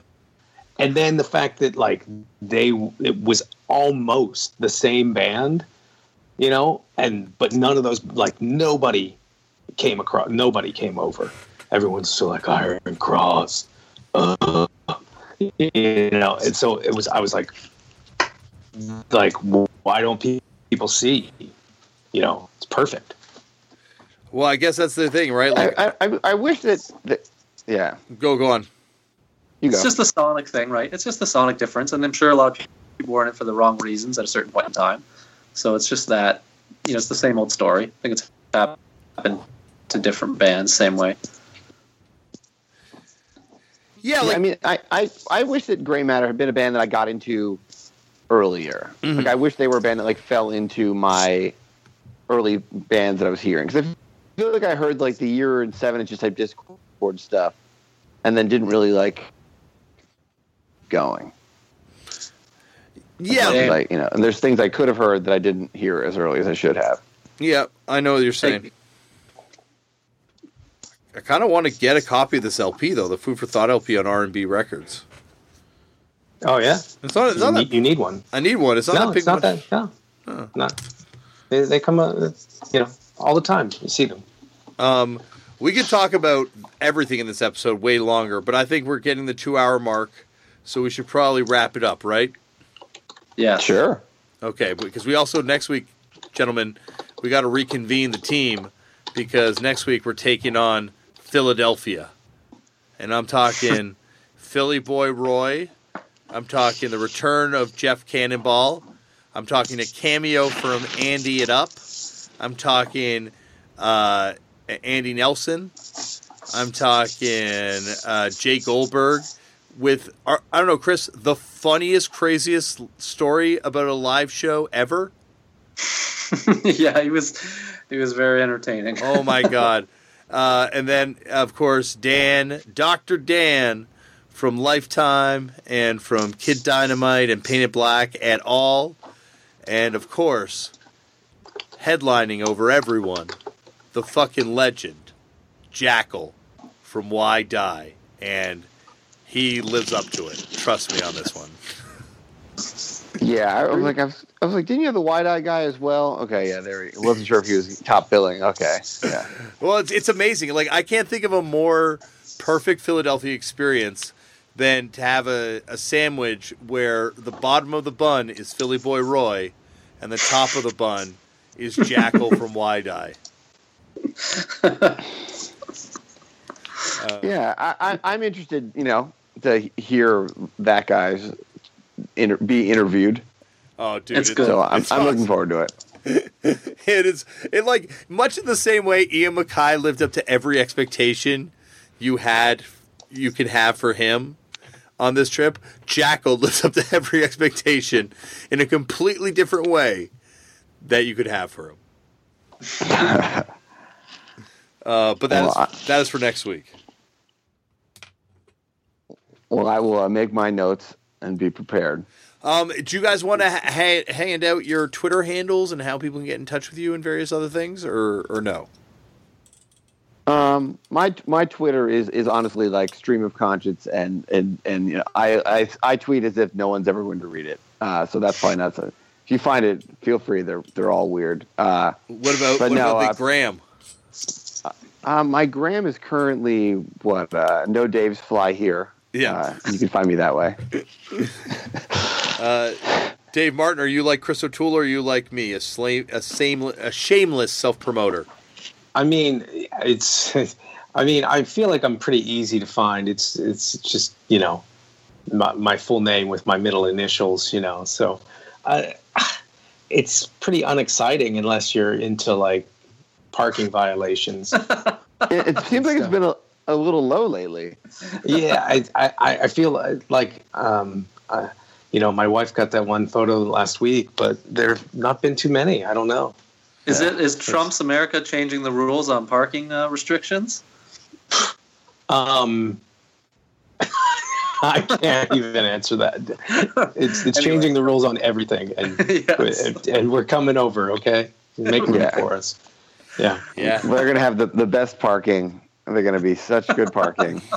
It's gonna be great. Yeah. All right, Dave, close it out. Well, on that note, until next week, and is it Friday the big day, everyone? The 21st, isn't it? No, it's Friday, the 20th or whatever. Yeah, so that's this Friday. So we will see you on the other side, everyone. See you next week with Turned Out a Punk live from Philadelphia. Get in touch with us. It all seems so trivial now, but you can hit us up on various forms of social media. I mean, me, at Left for Damian. You can find the Turned Out a Punk show by going over to turnedoutapunk@gmail.com. And Tumblr, turnedoutapunk.tumblr.com. Facebook, the Facebook page run by my brother Tristan Abraham. Turned Out a Punk on there, and that's it. Oh, subscribe, rate, and review this thing if you use iTunes, and if not, tell your friends. Chris, how do they get in touch with us here? Turned Out a Punk Footnotes at gmail.com. All right, everyone. That's it for this week. We will see you next week. Thank you very much to the Daves we know. These are the Daves we know. And we will see you next week.